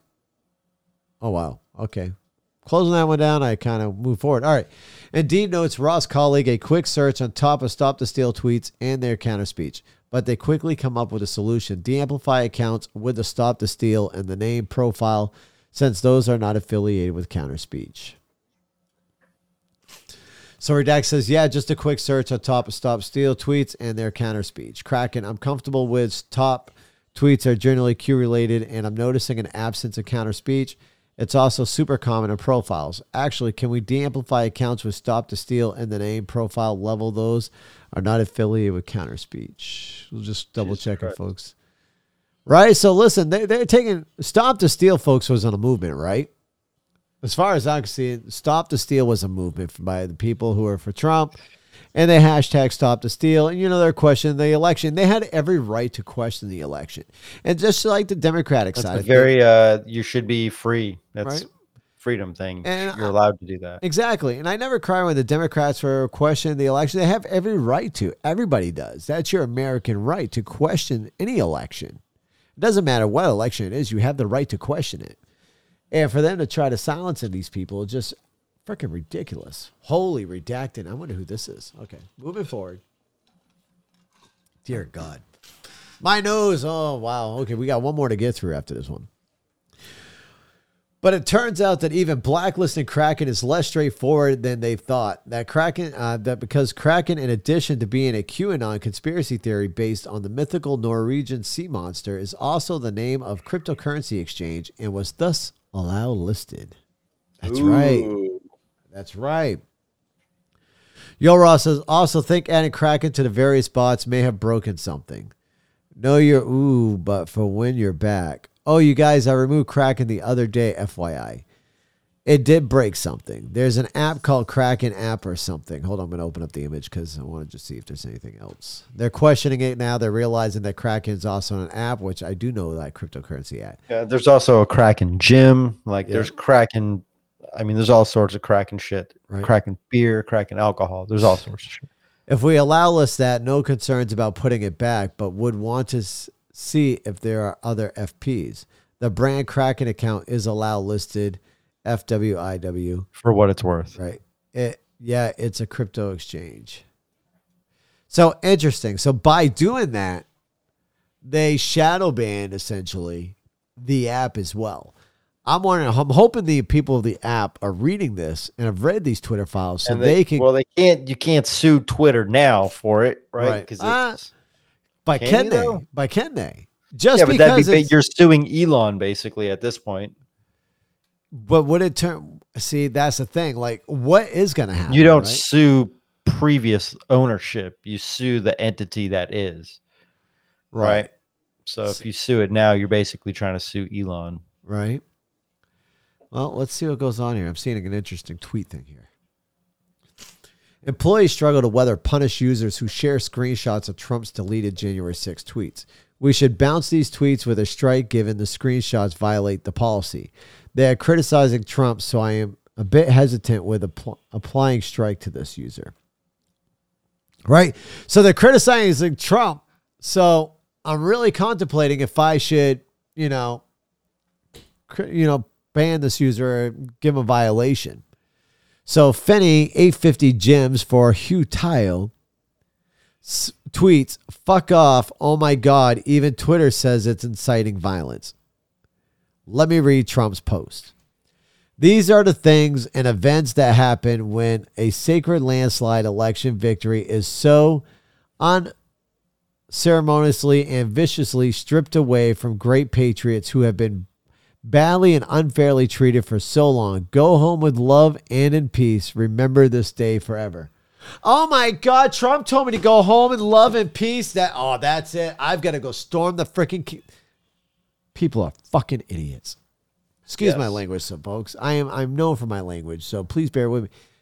There's no inciting of violence once yet again in that tweet. Do you see any words of violence? Do you see anything that can be landslide? Those are typically not very good. Viciously and stripped away. Those could be words. Unfairly treated. Those two words read together can be violent. Yeah, man. There's a lot of violent words in that thing. Right? I mean, that's how they're. That's how they're taking it, right? That's what it seems like, right? Right. I mean, and there is a little disclaimer. This claim of election fraud is disputed, and this tweet can't be replied to or retweeted or liked due to risk of violence. It's insane, dude. Right? So what if a user dislikes Trump or objects to Twitter censorship? The tweet still gets deleted, but since the intention is not to deny the election result, no punishing strike is applied. If there are instances where the intent is unclear, please feel free to raise.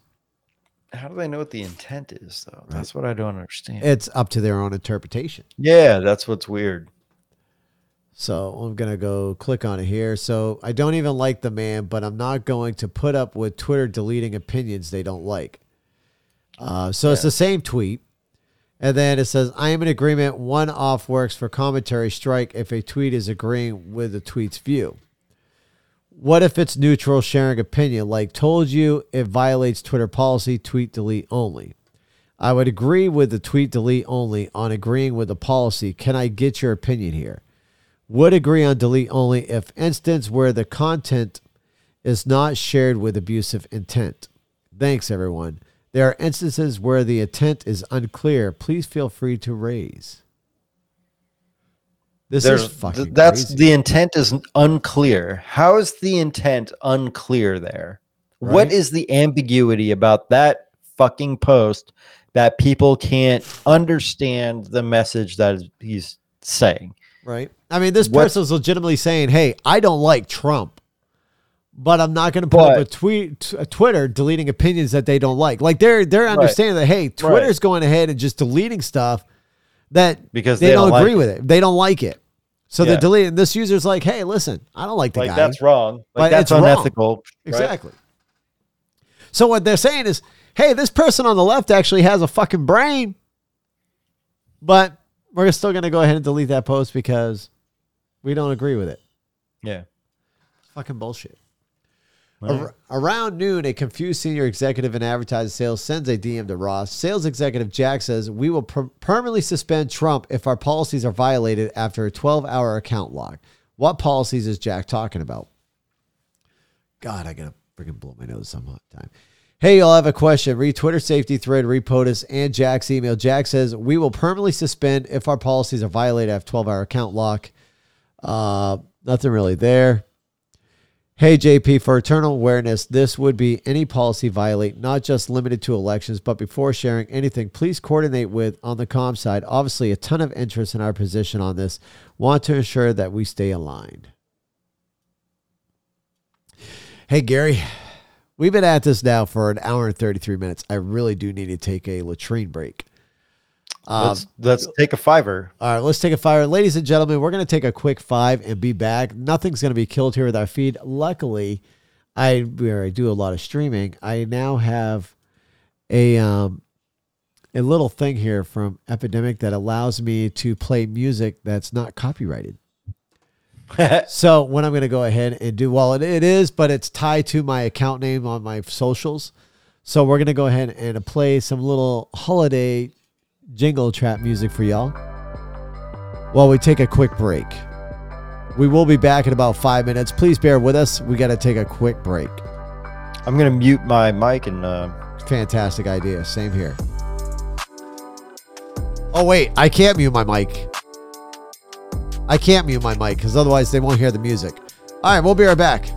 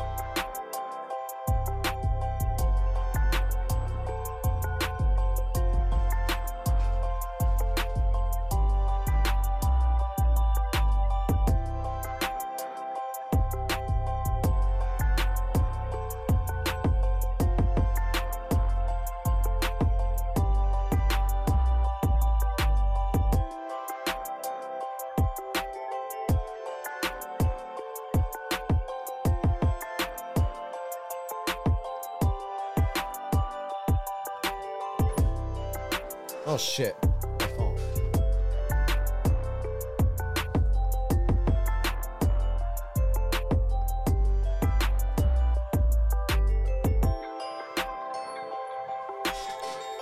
All right. Let's go back live. Yeah, I know. I got a hot mic.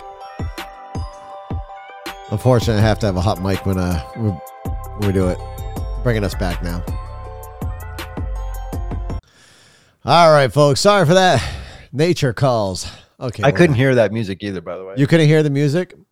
Uh-uh. Weird. At least I think it was playing on the Wisdom app, so hopefully it did play on the podcast. Otherwise, I'm going to have to look for dead air. Well, 1 minute, 1 hour and 38-ish minutes in. That's crazy. Yeah. Can I set a, I can flag a marker flag right there. Perfect. All right. I put a flag there. There you go. Fantastic. I think that worked. We'll find out. Folks, I'm getting used to the whole, I remember to finally record from the box. So we have this whole box system set up for those who don't know. So I think the music played on there. Let's go further into this. Like I said, I'm sorry that I had to take a break. Unfortunately, I drank like 32 fluid ounces of water during the hour and a half so far that we've been on this show. It's already going longer than I expected. Moving forward with the show here, we're back onto the Twitter files. Right now we're on Michael Schellenberger. And he wrote, what happens next is essential to understanding how Twitter justified banning Trump. Sales executive, are we dropping the public interest policy now? Ross, 6 hours later, in the specific case, we are changing our public interest approach for his account. Oh my God, I can speak so much better. I also took an Afrin break. I love Afrin. All right, let's go with this. We'll connect with comms team for sure. One last question. In the past, we exempted policy violation from a world leader due to the public interest value. Are we dropping the public interest now, and any new violation could be a trigger for me to understand? Again, we'll check with comms. We cannot share publicly. Going back over, Yoel response, apologies for the slow reply. I've been back-to-back all day today. In the specific case, we're changing our public interest approach for his account to say any violation would result in suspension. We aren't completely getting rid of the public interest approach, though we do have work planned on revisions in H1 2021. So here they're looking to change it just so they can go ahead and ban Trump, because Orange Guy's bad, right? Orange Guy doesn't go with our agenda, so he's got to go. He has mean tweets, man. I know, He they're talks so a lot scary. of shit. All right. I mean, who doesn't talk shit? Dude, his tweets were fucking hilarious. Oh, by they're the way. epic, dude. I always got a good laugh. Like, I'm loving Elon's tweets now, man. Imagine if Twitter, They're so Twitter good. still controlled it right now. Oh my, freaking Jack Dorsey was still in there. Dear God, dude. It's really good. It's really good. it is. So the ad executive is referring to Twitter's policy of public interest exceptions, which allows the content of an elected official, even if it violates Twitter rules, if it directly contributes to understanding or discussion of a matter of public concern. And I'm not going to go ahead and click on that photo because that photo is just a clip of that policy. Excuse me. Roth pushes for a permanent suspension of Representative Matt Gaetz, even though it doesn't quite fit anywhere. Duh. It's a kind of test case for the rationale for banning Trump. I'm trying to talk to Twitter safety team into removal as a conspiracy that incites violence. Let's go ahead and pull this up here. I hate colds. Gotta love Maine weather. All right. So here we go. Redacted says, what's latest on Antifa claims? Anything brewing policy-wise? C is yelling from the other room that we should just ban Gaetz. Yoel responds, yeah, SP and SI are working on that. It doesn't quite fit anywhere, right? But I'm trying to talk safety into treating it as an incitement. I think we'll get over the line for removal as a conspiracy that incites violence. Vijaya was directionally okay with it. So wait a minute. Are they talking Antifa? I'm a little lost here on this one. They're just trying to see if what else is a violation of policy. All right, so let's move forward. Around 2:30, comms executives DM Roth to say they don't want to make a big deal of the QAnon ban to the media because they fear if we push this, it looks like we're trying to offer up something in place of the thing everyone wants, meaning Trump ban. We're good either way, we'll discuss, but I'm generally in the space of let's start taking action and not doing big comms push around this. We can explain why if we're asked, but worry if we push this, it looks like we're trying to offer up something in place. Oh, yeah, so now they're talking about it. Well, now they understand the cat's out of the bag a little bit, you know. Right. That evening, a Twitter engineer DMs to Roth to say, I feel a lot of debates around exceptions stem from the fact that Trump's account is not technically different from anybody else's and yet treated differently due to his personal status without corresponding Twitter rules. And this is just a picture here, pretty much stating that email. Going down, Roth's response hints at how Twitter would justify deviating from its longstanding policy to put a different spin on it. Policy is one part of the system of how Twitter works. We ran into the world changing faster than we were able to either adapt the product or the policy. So here's the funny thing, right? They're like, they've got to try to figure out how they can censor Trump, how they can ban Trump and get How can away you with it. change your own rules? Right, How can exactly. you break your own rules? So you can do what you want to fulfill your agenda. Yep. This is some scary shit. Yep. All right, moving forward. The evening of January 7th, the same junior employee who expressed an unpopular opinion about ad hoc decisions that don't appear rooted in a policy speaks up one last time before the end of the day. We already read that one. That was that speech. I think that was the basement employee. Earlier that day, that employee wrote, "My concern is specifically surrounding the unarticulated logic of the decision of Facebook that space fills with the idea of conspiracy theory. That all internet moguls sit around like kings, casually deciding what people can and cannot see." And that's just that right there. They outline it right there. Oh, shit. The employee notes later in that day, and will Ormus notice the inconsistency to link into an article for a 1-0 at Medium called "Facebook Chucked at Its Own Rulebook to Ban Trump." I remember that article. Folks, you can find all this right on Twitter as well. At some point, if you want to just double check or want to see these images for yourself, we are showing them on our video, The Mark G Show, on YouTube, Facebook, and Twitter. But if you'd like to click on these articles and see them, you can go ahead and find them on Twitter. The current user we're reading is Michael Schellenberger.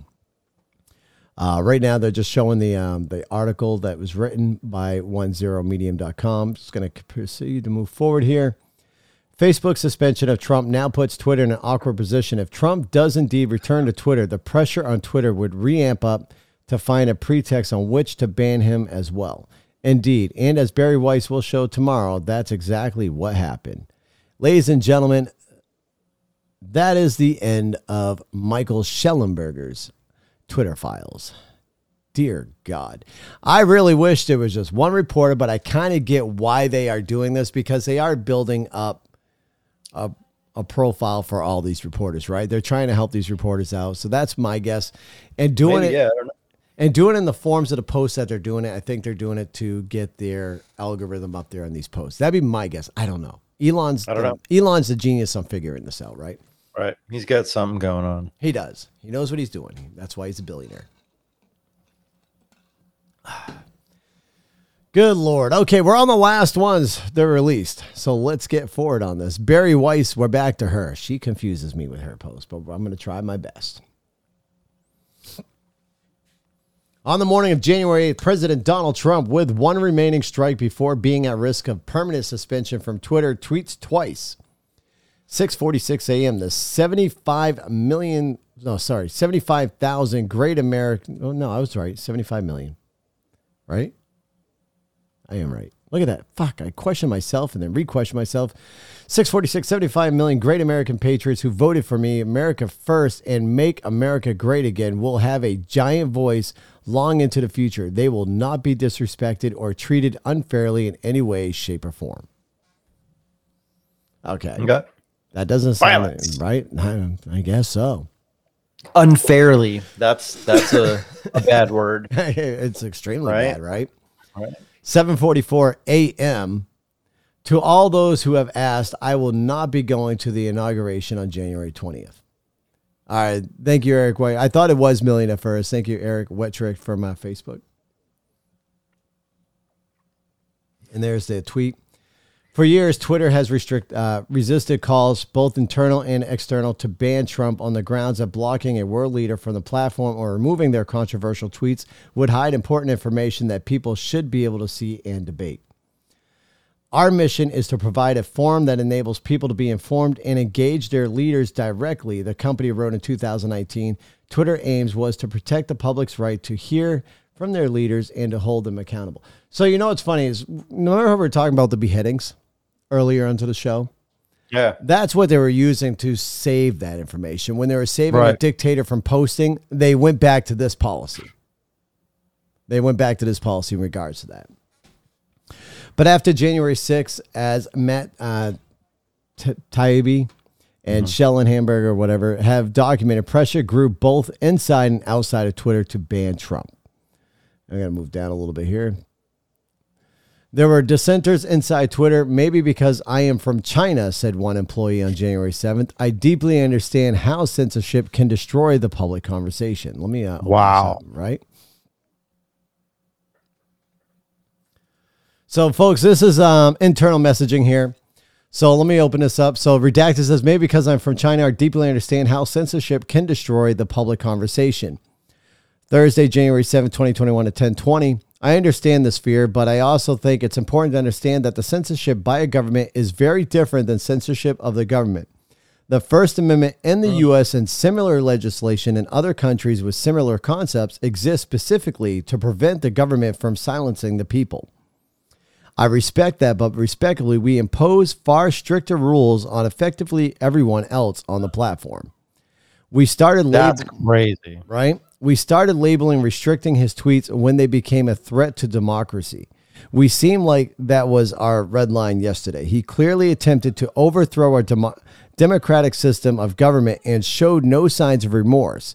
What? If this is not clear reason to suspend him, again, as an unhinged ruler attempting to subvert the most powerful democracy in the world, I'm not sure what would be. Shrug. How? What was the Because he spoke and said, I want to recount. He questioned the election. He was a threat to democracy. How? Hillary questioned the election when she ran on Trump. She said that this the person Russians started out with so much like logic and reason, and Right? then they had me. They had me at the first half. I'm not gonna lie. Well, remember, this They is a fucking two-way walked. conversation. This is another person talking. Oh, whoever that last person talking is out of their fucking mind. Right? Exactly. That's all I know. So, yeah, like, let's keep moving. God damn. But voices like that one appear to have been distinct minority within the company. Across Slack channels, many Twitter employees were upset that Trump hadn't been banned earlier. After January 6th, Twitter employee organized to demand their employer ban Trump. There's a lot of employee advocacy happening, said one Twitter employee. So here we go with another, looks like internal conversation here. They were reaching for that third strike. Yeah, they're definitely reaching for that third strike, Eric. I definitely agree with you. Absolutely. All right, so going back, the names, folks, please note that the names are redacted. So there is no names within this Twitter file. So when I'm talking, please know that there is a multi-conversation going on. We have no idea who's saying what. Right. I am still struggling to understand the decision not to ban Trump altogether, given he is inciting people to violence that has led to people being killed. And I think we owe people an explanation externally. People being killed. BLM. That's all. This is the elephant in the room. Sorry, folks. That was me commentary. It feels like Twitter policy is engaged with someone acting in bad faith, and we won't acknowledge it. Do we have any belief that Trump will stop tweeting incitements to violence? If Alex Jones was shut down for get your battle rifles, he's far exceeded that standard. I think a lot of employees must share these concerns. Is there any sort of channel or group where we can organize more action? There is a lot of employee advocacy happening both here and in Q2, whatever that is. I understand he was our president, and that may have been the reason why we were hesitant to do it. But I think come January 20th, there's absolutely no excuse why his account shouldn't be suspended for good. I have friends with 1K followers and it stops right there. There is no. So is there, hold on, is there, Hold on. I got you. go back. So what does it say? Is there any sort of channel or group where we can organize more action? So this is just a hyper liberal company with liberals inside getting into groups, developing little think tanks, trying to find ways to bend the definitions of rules and find people guilty of anything and everything that they felt was against what they liked. Exactly. Just little fucking think tanks all over the place. And it was a They're fiction just like- expedition. Dude, it's fucking weird. That's a cult. It is. That is a cult. And I'm going to say the same shit goes on the right wing fucking party as well. You I know know. what I mean? Right. They're not the only unfortunate thing is the right wing people are not this organized. Let's be honest. Too fucking inbred to be this organized. Dear God. That's the truth. Folks, my brother. All right, let's keep moving. Oh, shit. All right, moving forward here. We have to do the right thing and ban this account, said one staffer. It's pretty obviously he's going to try to thread a needle of incitement without violating the rules, said another. Let's go back to this. This isn't part of that conversation. That's a bunch of redacted. That last sentence, we have to do the right thing here and ban this account. It says it 3 times. Holy crap. They were really aggravated. We don't have a good track record of acting on his account except in the clearest and most explicit of cases, and even then. In my opinion, extraordinary circumstances demand extraordinary leadership. It took 3 years, but I've lost faith. Actual votes, Donald Trump, Republican Party, 232, 46.9%, 74,223,744. Second this, it's pretty obvious he's going to try to thread the needle of incitement while not violating the rules. So here they are trying to say, hey, we know, we think Trump is going to incite violence, but he's going to do it cautiously. Yeah. Well, we read his last tweets. There was no incitement of violence. There was not even a hint of violence. But yet they still banned him. Let's move forward. In the early afternoon of January 8th, the Washington Post published an open letter signed by over 300 Twitter employees to CEO Jack Dorsey demanding Trump's ban. We must examine Twitter's complicity and what President-elect Biden has rightly termed insurrection. But Washington Post is a fucking left wing. Doesn't the dude Amazon, what's his name? Little bald skinny guy. Yeah, I know who you're talking about. Yeah, I know who you're talking about. Amazon. Yeah. Amazon. Doesn't he own Washington Post? I think so, yes.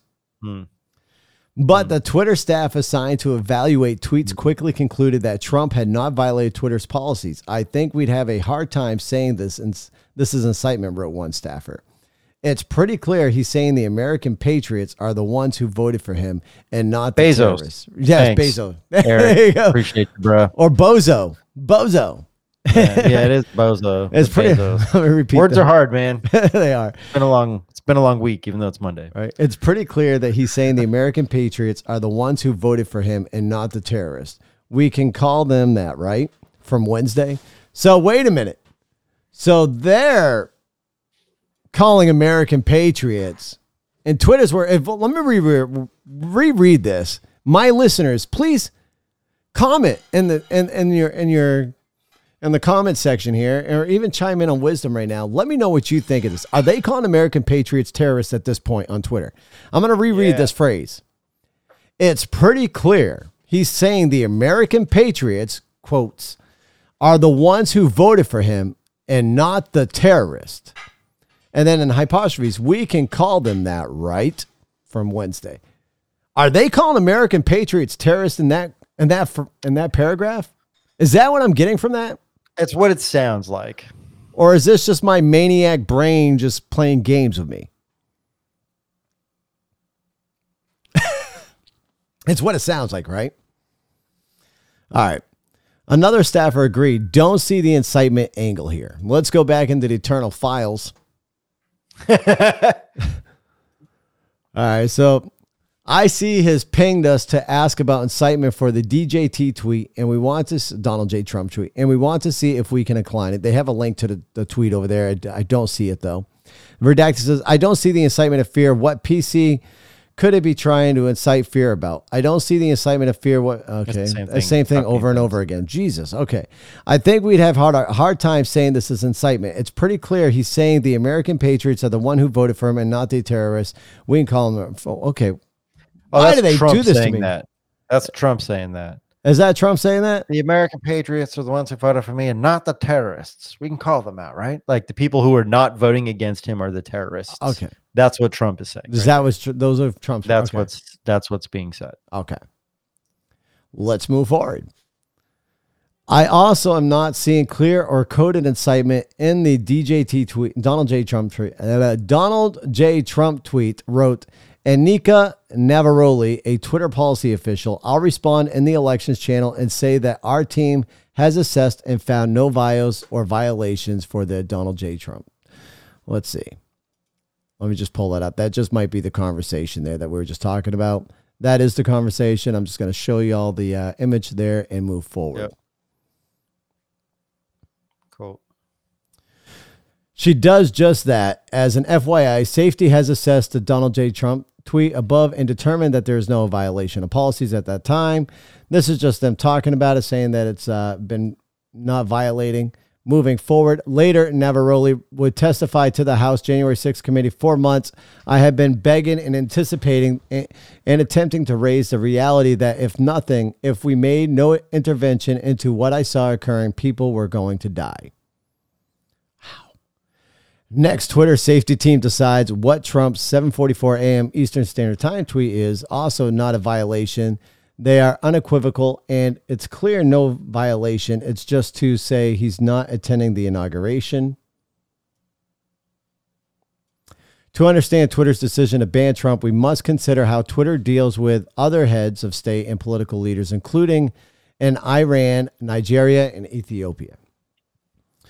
Iran's Ayatollah Ali Khamenei tweeted, Israel is a malignant, cancerous tumor in the West Asian region that has to be removed and eradicated. It is possible and it will happen. Twitter neither deleted the tweet nor banned Ayatollah. That's what I'm saying. That's fucking right. It's that kind of language that the left is really, really good at, and it's a very controlling language. It is. And Eric, right? Israel is a malignant, cancerous tumor in the West Asian. Like, that's, God, that fucking language, man. And people who use that language are automatically red flagged in my life. Like, anybody that uses that language, I will not associate with in real fucking human life. I'm done. I don't have the patience. I don't have the patience to deal with those people. It's too much. I'll disagree with that one. Eric, I will agree with you. Lying to Congress is definitely a crime, and there's got to be answers to this. And Bogues, hey, to each their own. I'm going to digress and move forward here. In October 2020, the former Malaysian prime minister said it was a right for Muslims to kill millions of French people. Twitter deleted his tweet for glorifying violence, but he remains on the platform. The tweets below was taken from the Wayback Machine. And you can see the tweet right there. It says, Muslims have the right to be angry and to kill millions of French people for the massacre of the past. Bananas, dude. Muhammadu Buhari, the president of Nigeria, incited violence against pro-Biafra groups. Those of us in the field for 30 months who went through the war, he wrote, will treat them in the language they understand. Twitter deleted the tweet, but didn't ban them. In October 2021, Twitter allowed Ethiopian Prime Minister Abiy Ahmed to call on citizens to take up arms against the Tigray region. Twitter allowed the tweet to remain up and did not ban the prime minister. I obviously can't read this, but it says this tweet violated Twitter rules about abuse. You can't read that? Nope, I cannot read that language. Man. I'm sorry. Come on, Mark. I know. I guess I'm going to have to go to college. It almost looks like hieroglyphics. It does. I mean, don't get me wrong. It's a pretty cool. It's like pretty cool. It looks kind of dope. Right? It's very interesting. Those are like very interesting characters. They are. Well, go back. What is that? What language is that? I'm just gonna jump down a rabbit hole. Is that Tigranian? What the Ethiopian? Okay. Ethiopian, yeah. Ethiopian. That's Ethiopian. That's pretty cool. I mean, don't get me wrong, but damn, I Okay. know. All right, folks. Sorry, that's our brains going a little chaotic here. Let's get back on subject. Ethiopian. All right. 24. In early February 2021, Prime Minister Narendra Modi's government threatened to arrest Twitter's employees in India and to incarcerate them for up to 7 years after they restored hundreds of accounts that had been critical of him. Twitter did not ban Modi. Let me show this real quick. What's this? So this looks like it might be a news article. Twitter blocks accounts in India as Modi pressures social media. The platform's problems in the country offer a stark example of the difficulty to adhering to its free speech principles amid government worries over its influence. Really? But Twitter executive did ban Trump, even though key staffers said that Trump had not incited violence, not even in a coded way. Wait, let me repeat that. Twitter executives did ban Trump, even though key staffers said that Trump had not incited violence, not even in a coded way. Interesting. Less than 90 minutes after Twitter employees had determined that Trump's tweets were not in violation of Twitter's policy, Vijaya Gadde, Twitter's head of legal policy and trust, asked whether it could in fact be coded incitement to further violence. We're going to pull up this conversation real quick. Remember, folks, she's been fired. She was the first one to get fired when Elon Musk took over. Ethiopian alphabet looks fucking gnarly, dude. You're looking it up. Vijaya Gadde says, thanks. The biggest question is whether a tweet like the one this morning from Trump, which isn't a rule violation on its face, is being used as coded incitement to further violence. If you have any context or insight, we should consider I'm all ears. E.g. use of term American patriots, and they will not be disrespected or treated unfairly in any way, shape, or form. This is an interesting question. I am going to speak with my team ASAP to see if we can run a quick survey to get reactions to the language contained in the tweet and get back to you. I'm not sure I would rely on a survey. I worry about how that would be perceived externally. Wondering if we have anything in past research that could be relevant. They're just digging. They are. They're digging hard, They're dude. like twisting the definitions of words Like- just so they could do whatever they want to do with it. They're like, screw the shovels. I'm getting the excavator in here. We're fucking digging hard. All right, let's move forward. A few minutes later, Twitter employees on the scaled enforcement team suggested that Trump's tweet may have violated Twitter's glorification of violence policy if you interpreted the phrase American patriots to refer to the rioters. Oh, okay. Let's click on this. Going over here, folks. This is so deep. All right. This person is redacted except till when we get down to Anika. So Anika is going to be the last one I read. Scale is asking if we could consider Trump's tweet for government. If we consider American patriots to refer to the rioters, they have a point. From POV, team, my laptop is frozen. I will relog and rejoin ASAP. He has said they understand our position, but will continue to push their GOV assessment with leadership. They see it that he is the leader of a violent extremist group who's glorifying the group. And it's so they're calling Trump. Wait a minute. Right in this phrase, they're calling Trump a leader of a violent extremist group. Patriots. Who? Patriots? People who love America and the Constitution. Conservatives? Republicans? Yes. Independents who are a made... violent extremist group. Damn, I'm a violent extremist. And that is, according to them, if they were to... so wait, is this scaled escalation team working with the government, right? Because the last thing they said... oh, wait, right here. Should we square off with GOV and the No, okay. So in the last one, did they say that they got to give the government agency? Well, I'm wondering, square off GOV. I'm wondering if GOV is government. I mean, I don't know, man. I don't know. Are they colluding? Are they like, all right, FBI, right? This is our angle. Do we get your fucking seal of approval to fucking do this? The FBI, the DOJ.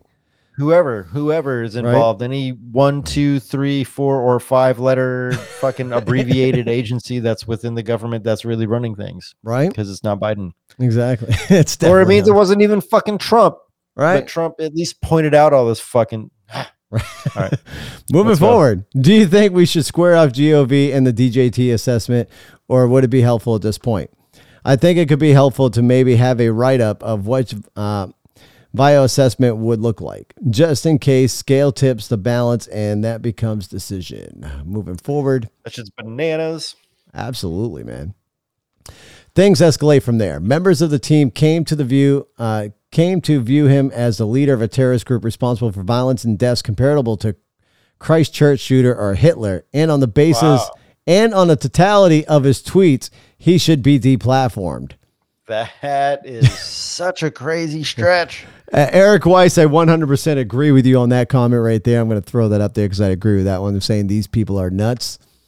Out of their minds, man. Right? Let's open up this internal tweet here. Just to update you, I spoke to Redacted just now. They understand our assessment. Who's the Redacted? They understand our assessment of the individual probably tweet, someone right? in the feds. But they now view him as a leader of a terrorist group responsible for violence and deaths comparable to a Christchurch shooter or Hitler. And on that basis and on the totality of his tweets, he should be deplatformed. They will continue to push that argument with the leadership, and we will see where. I want to know who's redacted. Who's leadership? Right? Who's the leadership? Who is the leadership? Is that Jack Dorsey or is that above him and that goes to the feds? It's above him, dude. It's definitely above Jack. And it's definitely above VJJ or whatever. And could that be why Dorsey told Elon to just push it all out there? Yeah. That way there, because maybe Jack Dorsey's ready to open up. Maybe he's ready to fucking Band-Aid, right? Rip off the Band-Aid and say, you know what? Let me tell you everything that went down. Maybe Dorsey's got names that now can come out. I don't think so, dude. I don't think so. Ultimately, these reporters are now like their lives are in danger. Oh, they're 100% in danger. And I pray for them and their family and Elon. Elon, his life is in danger because the FBI and the CIA are not happy with all of this coming out because now the people know. Right. It's like really not going to matter because people are too fucking dumb and brainwashed to even care. Right. But it's like, at least the cat's out of the bag now. So I really I hope these people are all safe. That's all I can say. Agreed. Let's move forward here. 2 hours later, Twitter executive hosts a 30-minute all-staff meeting. Jack Dorsey, Vijay Gadde answer staff questions as to why Trump wasn't banned yet, but they make some employees angrier. Multiple tweets. Twitter employees have quoted the banality of evil, suggesting that people implementing our policies are like Nazis, following orders, relays Yoel Roth to a colleague. Dude, my computer just tweaked out there. I mean, it looks fine on my end. All right, good. All right, clicking on this right here. This is an eternal message from Redacted. I'm not sure who should hear this, but if you look at the conversation in whatever that folder is, plenty of employees are not responding well to the 30-minute brief. I feel people want to feel heard and having someone with the right purview to reason with. And yet I am sure Jack and Vijay are totally saturated. I wonder if we can mobilize people who are on the peripheral of decision-making, but not all consumed to engage with the internal discussions.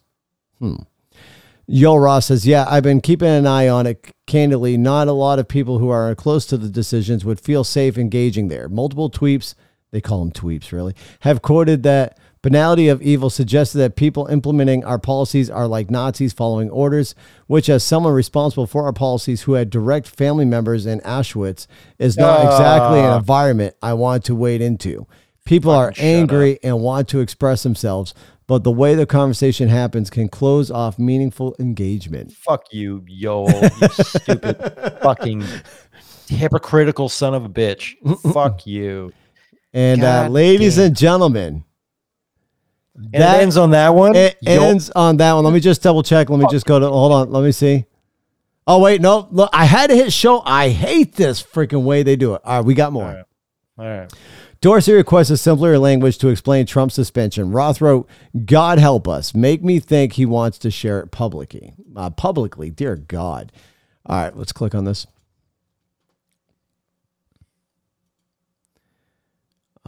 If we get close to the suspension, analysis of 8chan or Parler is part of the decision. Any links to that content would be helpful for us with Trusted. If possible, I'd like those services to pay a price here. Yep, noted. Dell is rewriting the doc per request from Jack to make it simpler, which, God help us, makes me think he wants to share it publicly. Moving forward. 1 hour later, Twitter announces Trump's permanent suspension due to the risk of further incitement of violence. Get ready for these tweets, folks. Oh, sorry. Internal messages right here that I'm pulling up. Team Donald J. Trump is suspended. Oh my God! Exclamation! Exclamation! Exclamation! Ah! Dear God, I so just satisfied. Like such a bitch, right? Exclamation! Exclamation! Well, this feels like a piece of history. It is. Saw the message. Thank you, everyone, for your impactful work this week, for the discussion, and for drafting all these complex assessments. I am very proud to work and learn from you every day. Wishing you a good weekend. Once again, this is from the Redacted. Who the fuck is the Redacted? I want to know who the Redacted is. We need to know. Moving forward. And congratulatory big props to whoever in trust and safety is sitting there to whack-a-mole in these Trump accounts. Let's see. All right. So, yeah, it's just the message says, big props to whoever in trust and safety is sitting there whack-a-moling these Trump accounts. Can we get them one of these awesome cards I've heard about? Definitely some extraordinary acts of awesomeness going on around Twitter right now. Don Jr.'s account needs to be what? Now they're coming after Don Jr.'s account, which never got just anybody right? who's got a fucking conservative voice, right?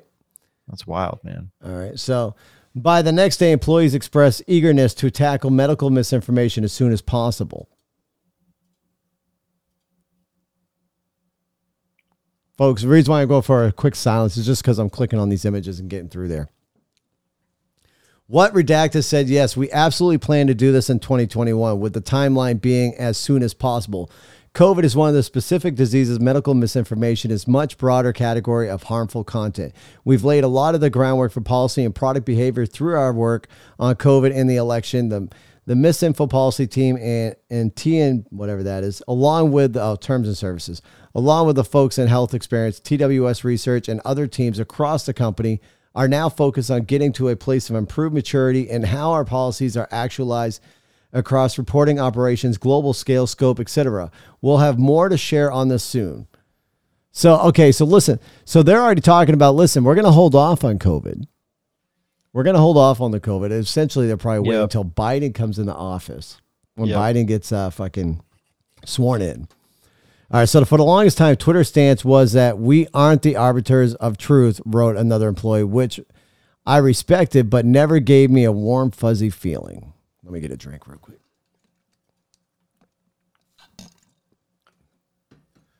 All right, so Redacted says, very excited to see us handling more categories of misinformation for the longest time. Twitter's stance was that we aren't the arbiters of truth, which I was respected. Okay. That said, my dad is an MD to give context. And medical misinformation is really hard topic, even for COVID-19. We only covered a narrow category of information. As an example is take vitamin C, vitamin D, elderberry, and xylitol with GSE daily to reduce COVID-19 risk. Good information, creative marketing, or misinformation. Personally, I'm not sure, and I suspect there are views on both sides. Why are regular fucking people so hungry to control others and what they say, think, do, and feel? Right? Why do people want that? If it doesn't affect them, stay the fuck out of it. That's it. And it's not for like the safety of other people who might come across that. That's not what it is. Like it is a power and control thing. Has nothing to do with trying to be a good person. Exactly. It's all about control, man. Yeah. Number 37, but Twitter CEO I hate this guy. Parag, who would later succeed Dorsey as CEO, told head of security Mudge Zacko, I think a few of us should brainstorm the ripple effects of Trump's ban. Ergel added, centralized content moderation, in my opinion, has reached a breaking point now. Let me just look at these. I'm just going to look at these files here, folks, and then I'll get them out to you. I think, okay, and how we might adapt. Who are you suggesting? Not sure. A few of us on staff, maybe to start. The future of public conversations feel uncertain to me. To my mind, we need to move fast towards opening up control over policies and enforcement, decentralizing it. Centralized content moderation, in my opinion, has reached a breaking point now. Moving over. Interested to hear what people think now that it's played out in the way it has. I think more question now is the future of public conversation in my mind. This is the end of the road for centralized content moderation. Hard to believe that this approach will be sustainable moving forward. Suggested the Mudge that a few of us to get together to anticipate ripple effects and decide on how we want to mobilize for the change ahead. So Twitter is only going to get worse. Yeah. All right, sweet. No pictures. Let's get through some of this. You ready? Outside the United States, Twitter's decision to ban Trump raised alarms, including with French President Emmanuel Macron, German Prime Minister Angela Merkel, and Mexico President Andres Manuel Lopez Obrador. Macron told an audience he didn't want to live in a democracy where the key decisions were made by private players. I wanted to be decided by the law voted by a representative. That's right. Oh, okay. By a law voted by a representative or regulated governments, democratically discussed and approved by he's full of shit, but he's right by saying he is right. He's full of shit, but he's right. Merkel's spokesperson called Twitter's decision to ban Trump from its platform problematic and added that the freedom of opinion is of elementary significance. Russian opposition leader Alexei Navalny criticized the ban as an unacceptable act of censorship. Whether you agree with Navalny and Macron on the executives at Twitter, we hope the latest installment of Twitter Files gave you an insight into the unprecedented decision. From the onset of our goal investigating this story was... Oh, fuck you. Hold on, folks. I ended up scrolling up. So from the outside, the goal of investigating the story was to discover and document the steps leading up to the banning of Trump and to put the choice into context. Ultimately, the concern about Twitter's efforts to censor news about Hunter Biden's laptop, blacklist disfavored views, and ban a president aren't about the past choices of executives and social media company. They're about the power of a handful of people at a private company to influence the public discourse and democracy. Fucking wild. This was reported by as a list of the reporters, and once again, the advertising of her newspaper here, the Free Press. Folks, that concludes 5. Wait, do we do 5 or 4? We did 4 tonight. 4 friggin' Twitter files, and there's more to come from, oh, geez, hello. Let me remove my screen. Yeah, I'll see my stuff. Hey! So, oh, shit. Hold on. Bring it back, Gary. Hey, Gary, how are you?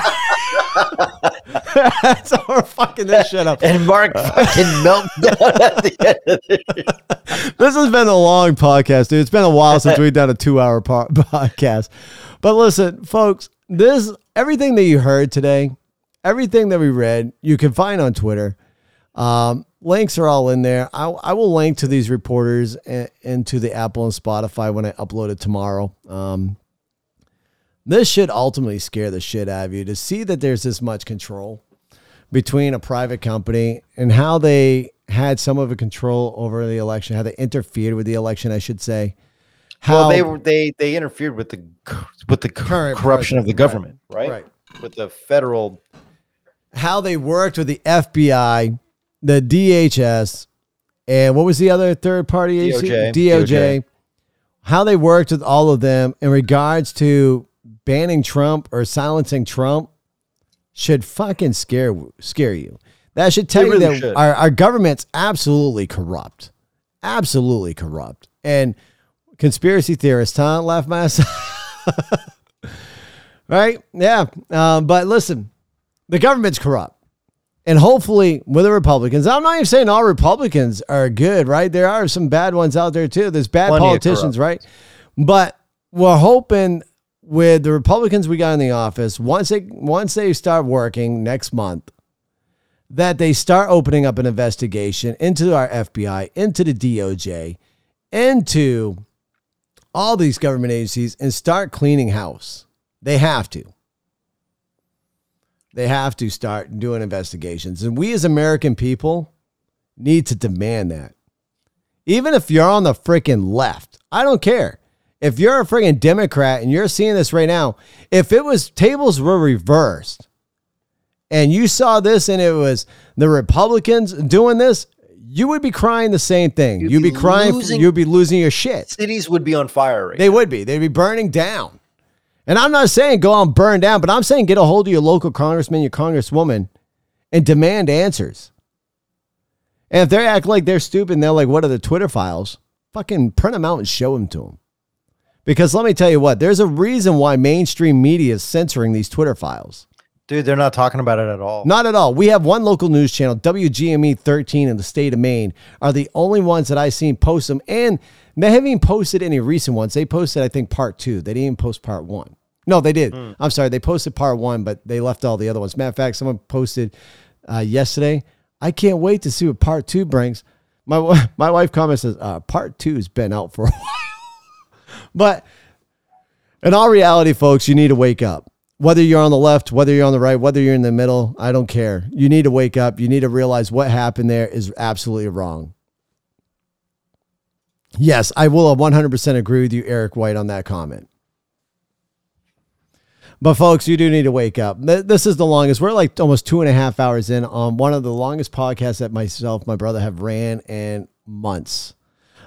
Which is probably okay because, you know, we are taking a 2-week hiatus while Gary goes and enjoys some sunshine and some family time on a vacation. I still don't know what a fucking vacation. Dude, I gotta go on a vacation. I'm losing my shit, man. Oh man, well, you enjoy that vacation, my man. And for everybody else, since we're not going to hear from you or see from you then unless you're tuning into any of my other online social platforms like Twitch or TikTok, I want to wish everybody here a Merry Christmas. I hope you have a phenomenal holiday. Enjoy the time with your family because remember, tomorrow is never promised.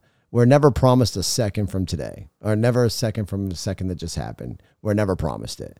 So make sure you give your loved ones a hug and a kiss, even the ones that disagree with you. Remember, it's just freaking politics. And at the end, we are all humans. We need to figure out how to get through this and get along. We can't hate on our neighbors. We can't hate on our family. I'm tired of seeing the division that we have in our country right now. We got to figure out how to get through it.